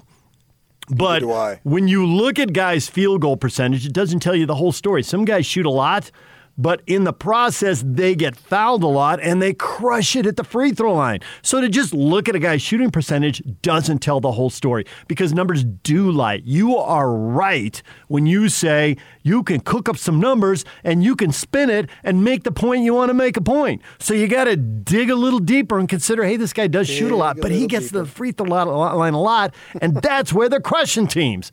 And so this stat helps figure that out. It was Joe to get to the free throw line a lot? Enough that when he gets there, it makes an impact, combined with how well he does shoot in the paint now. His floater and his layup, and how well he shoots his three. How much icing do I want on my cake? Yeah, there's some of that. Absolutely. I get what you're saying. But I think the bigger picture here with the Jazz is they do a lot of things really well. I mean, this is not they've not fluked their way to the best record in the NBA. They are very good defensively when they set up their defense. They are very good offensively when the ball is moving. And if you're going to beat the Jazz, you need to get out on the break. Now, turnovers aren't the only way to do that, and not all turnovers will get you out on the break. The 3-second call and the charge and the travel, the whistle blows, the ball stops, the defense gets back and gets set up. We understand that. But when they don't, long rebounds off their missed threes or the turnovers above the free throw line, teams really need to run against the Jazz because otherwise your path to victory is really narrow. And these guys have lost. You mentioned their record earlier, and honestly, I don't know it, and you nailed it. What are they? Is that 48-18 now? 48-18. And I'll bet you at least half those losses are scheduled losses. They're playing back-to-back, 3 games in 4 days. They're traveling. The other team's rested. At one point, they had to go play 9 games out of 10 on the road. You know, you're going to drop a few in there. You just are. And with the injury to Donovan, you knew there'd be, and to Conley too, you knew there'd be a couple more losses in there. A lot of these are just going to happen. Jordan's the GOAT, and he had all the motivation in the world after losing the playoffs. And even he lost 10 games. You're always going to lose some. I think some of these games, I thought you were talking about Clarkson. When you said Jordan's the GOAT. Oh, no, Michael Jordan. I was talking about Michael Jordan in their 10-loss season. Right now, everyone's obsessed about number one, and the Jazz lost all 3 games to the Timberwolves, which shouldn't have happened, but they had 18 turnovers in one and 20 in the other. And if you break them down, I'll bet and I haven't, but I'll wait for tomorrow. I'll bet we find a bunch of turnovers above the break. Bring some popcorn tomorrow. It's going to be fun. Yeah, you knew it would be when you knew it would be when you heard it. You're like, there's going to be fireworks. This is too good. Locke versus David James in the headliner. Yeah. Battle Royale. You just got to come up with a good undercard on this bad boy. I don't know, man. This is the main event. Yeah. Two stat nerds going at it, man. I'm just going to sit back. I'm going to say good morning, and that's it, and get out of the way. All of this also builds up to the point that we should make for the 9 o'clock listener, because you made it a couple times this morning. All these things I'm talking about, they all blend together and help pass the eyeball test, which is why you are feeling so optimistic about the way things are going for the Jazz. Well, and another thing, too, and I knew you were going to bring up the turnover thing. Once Joe said it, I said to myself, well, we haven't heard the end of this. Yeah. And then it's you like to – I sort of brush off criticism. You attack it with whatever you attack it with, and you got gusto. On your side. Gusto. Well, I vigor. I didn't mean emotion. I meant evidence. Whatever evidence you're going to be analytically based in your argument. That's probably true. I'm going to be more passionate and just try to outscream the other guy, and you're going to try to back it up with some evidence is what I was getting at. So that's fine, and I knew it was coming. The thing that I liked as far as Jazz fans and others folks, media maybe, to worry about, okay, how are they going to integrate these two very good players when they come back, and what's your level of concern? And Joe said 0. And I think that that's important because I believe it, maybe not 0, But, Joe, as a player, show no weakness, all that stuff, that's important. I do have I don't have as much nervousness about reincorporating them as I do as to what is their level of health. If their level of health is okay, then I think the reincorporation will be fine. If it's not okay, well, then you got issues. Maybe they don't show up in the first round, but this is a team that isn't about the first round. It's about getting to the conference final. Getting to the conference final is absolutely a legitimate goal, and then we'll see who's there as far as being able to beat them, although I think that's a legitimate goal too. So in that regard, it would be getting to the NBA final, but I'm getting way ahead of myself here. And I think guys like Joe are super important to the cause because Joe comes over into the NBA at 27, which is late. They talk about these missionaries need to come out because they're 23. Or if you're a senior, you're viewed as damaged goods in a sense. You're too old. I remember we talked to Jim Boeheim about that, about Elijah Hughes, and he scoffed. What are you talking about? If you get 10 years out of the guy and he comes out as a senior, that only puts him at like 33. That's ridiculous. Well, Joe comes over at 27, and where I'm going with this is that he wanted to establish himself in the NBA, and so he did, and he's gotten what is a very, very good contract. Maybe not the huge money, but in layman's terms, it's huge money, which he's acknowledged. So the point I'm making is that when these guys come back, you need a guy like Joe who could help you, but doesn't give a crap in the least about his stats or FGAs. He's not trying to make his mark to get something better. He's already made his mark. He's entrenched in the community. His wife's on the Governor Cox's wife's committee. I mean, these people from Australia couldn't be any more cemented in our community than that they are. And you see that in his play. So when Conley and Mitchell come back, you don't have to worry about Joe taking fewer shots and have it be a problem. He doesn't care. All he cares about is winning, and you need that type of unselfishness. You need to have all folks going in the same direction to make sure the goal is to win the game. So that's another reason why I don't have as much concern about those two players coming back, is because a guy like Joe Ingles isn't interested in any personal stats. All he's interested is in winning. So we talked a lot of Jazz today. We did talk playoff race. It was completely predictable. We both expected a lot of things to happen based on what we've seen before. We both thought the Spurs were going to compete with the Jazz. They were better rested, better prepared. They had 2 days to, figure out what they'd done wrong on Monday. They didn't have to get on an airplane and fly. And it was going to, and all the reasons we thought the Spurs were going to be better, and they got blown out in the first half. But we also thought the Suns, coming off an overtime game in Cleveland, were going to be in trouble going to Atlanta against a team that is better than their record. They changed coaches. They flipped the switch. They've gone 23-10. Nate McMillan has got them on track. And sure enough, that game was 71-70 with 9 minutes to go in the third quarter. And then Phoenix ran out of gas, and Atlanta crushed them, 135-103. So the Jazz are now a game in front of the Suns.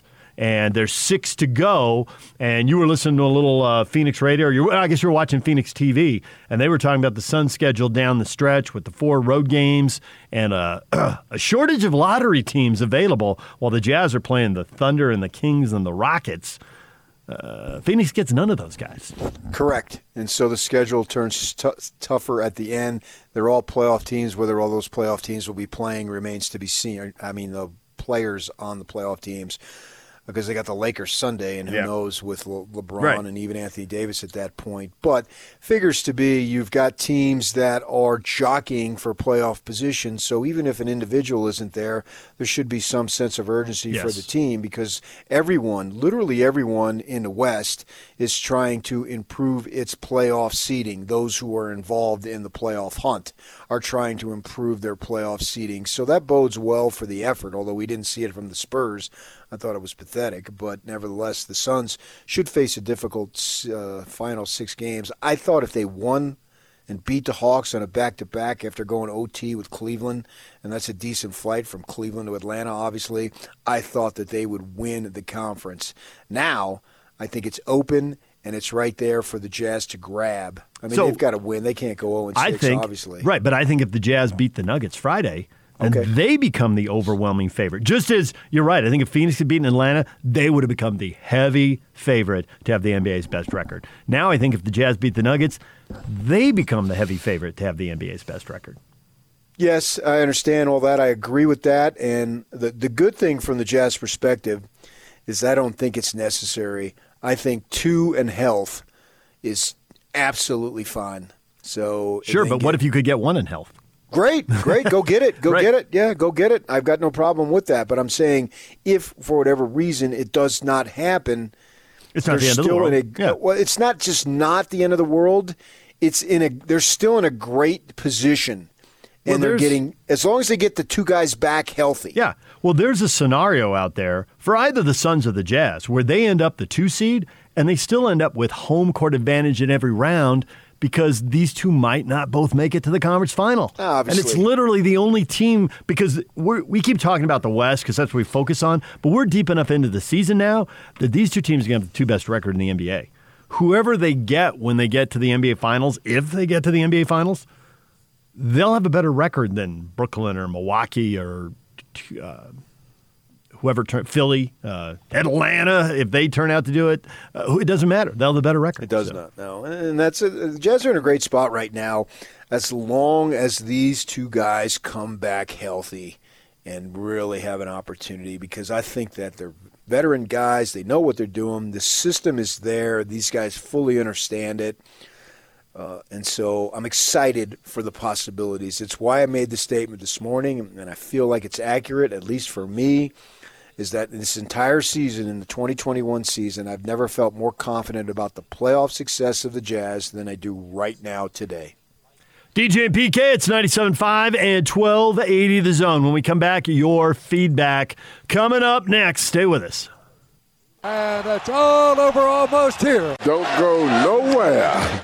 Time to hear what you have to say about today's topic. The Jazz are back in first place, all alone, 1 game in front of the Suns. 6 games left in the regular season. Yeah. Is all well? Yes. No, Tricky Tanner says. You're wrong, Tricky Tanner. It ain't over till it's over. Tricky T is going to sweat it to the bitter end.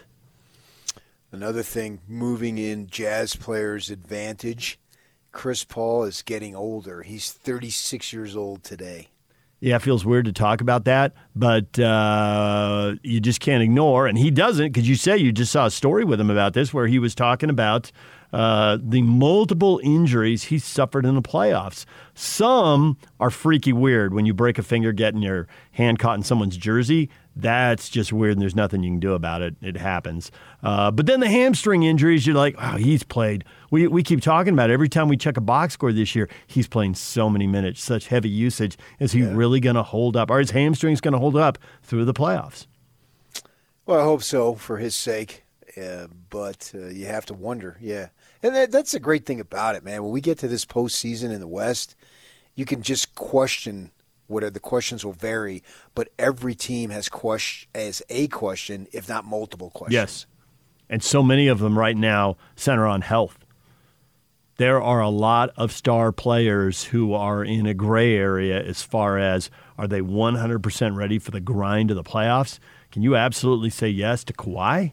Can you absolutely say yes to LeBron? Can you absolutely say yes to the 2 Jazz guys who are out now? You might feel like you probably can in some of their cases, in others, not at all. Don't forget Luke Kennard, man. Yeah, see? Okay. And then you just got, our guy's going to perform. At what level will Paul George perform? At what level will Jazz and Suns players who haven't been to a conference final perform if they get there? Will they be ready for the big stage? Now, maybe that's canceled out to a certain degree if they're playing each other. That kind of removes some of that. Let's see. Other people, Jazz are back in first place with 6 games to go. Is all well. And Leroy, all is well that ends well. Ask me in 6 games. Doesn't want to walk out at the edge of that limb yet. Not willing to do it. Okay, well, Leroy, we'll get you back in 6 games. Jonathan says, let's beat the Nuggets on Friday. Then we can assess how we feel. Jonathan doesn't want 6 games, but he just wants 1 more. A win over the Nuggets, and sounds like he's ready then to say, sweet, 1 seed, overwhelming favorites in the first round, feeling good. That's a nice game. because the Nuggets are who they are right now with their injuries. And Murray's not coming back, and they said Barton was out for an extended period, so I don't know that he's going to be back. So the Nuggets, this is the Nuggets team. It's not the Jazz team, but it looks like this is the Nuggets team. And who knows, these two teams could play each other in the postseason. They had a whale of a series last year, obviously. And so maybe the Nuggets might want to send a little bit of a message to the Jazz. Okay, we don't have our guy who threw in 50 points, but we're still pretty good. And look what we did the last time we played you. In your building when you had 6,642 fans. And so, you're looking for a little more intrigue and all that stuff. And I think tomorrow night has one, has a game that has some a little bit of intrigue beyond the normal. Not only do I think that's true, and it is for all the reasons you list, I think in addition to that, I think the Nuggets are busy sending a message to the whole league. You don't lose somebody as good as Murray and then go 10-2 in your next 12 games if you don't have a little bit of resolve and you're trying to send a message to everybody. Believe it, we're still taking people down. And Michael Porter Jr. knows people questioned him and whether he can lock in and be the guy night after night. And he has scored in bunches in some games this year. Bunches! Yes. Bunches! And so, as and everything runs through the Joker, right? He's the guy. But you still got to have second and third guys who can play at a really high level. And Michael Porter Jr. seems determined to perform enough to shut up the detractors. And you talk about the yoke man. He outscored, I think he had double what the Knicks had in the first quarter. Oh, yeah. Yeah. He had 24 and the Knicks had 12. Yeah. Yeah. And the rest of his team had 10. He had 24 points, and there were 46 points scored in the quarter. Everybody else on the court had 22, and the Joker had 24. Everybody else on both teams. Off the charts. Words of wisdom. Jazz are back in first place with 6 games to go. All is well? Yes! Exclamation point. It's been a hell of a season! Exclamation point. A couple years ago, I would have never thought first or second was possible. Exclamation point. So, Words of Wisdom is fired up. Exclamation point. Right? I thought that second place was possible this year. I did not think first. DJ and PK, we're out of here. Hans and Scotty are next. See ya.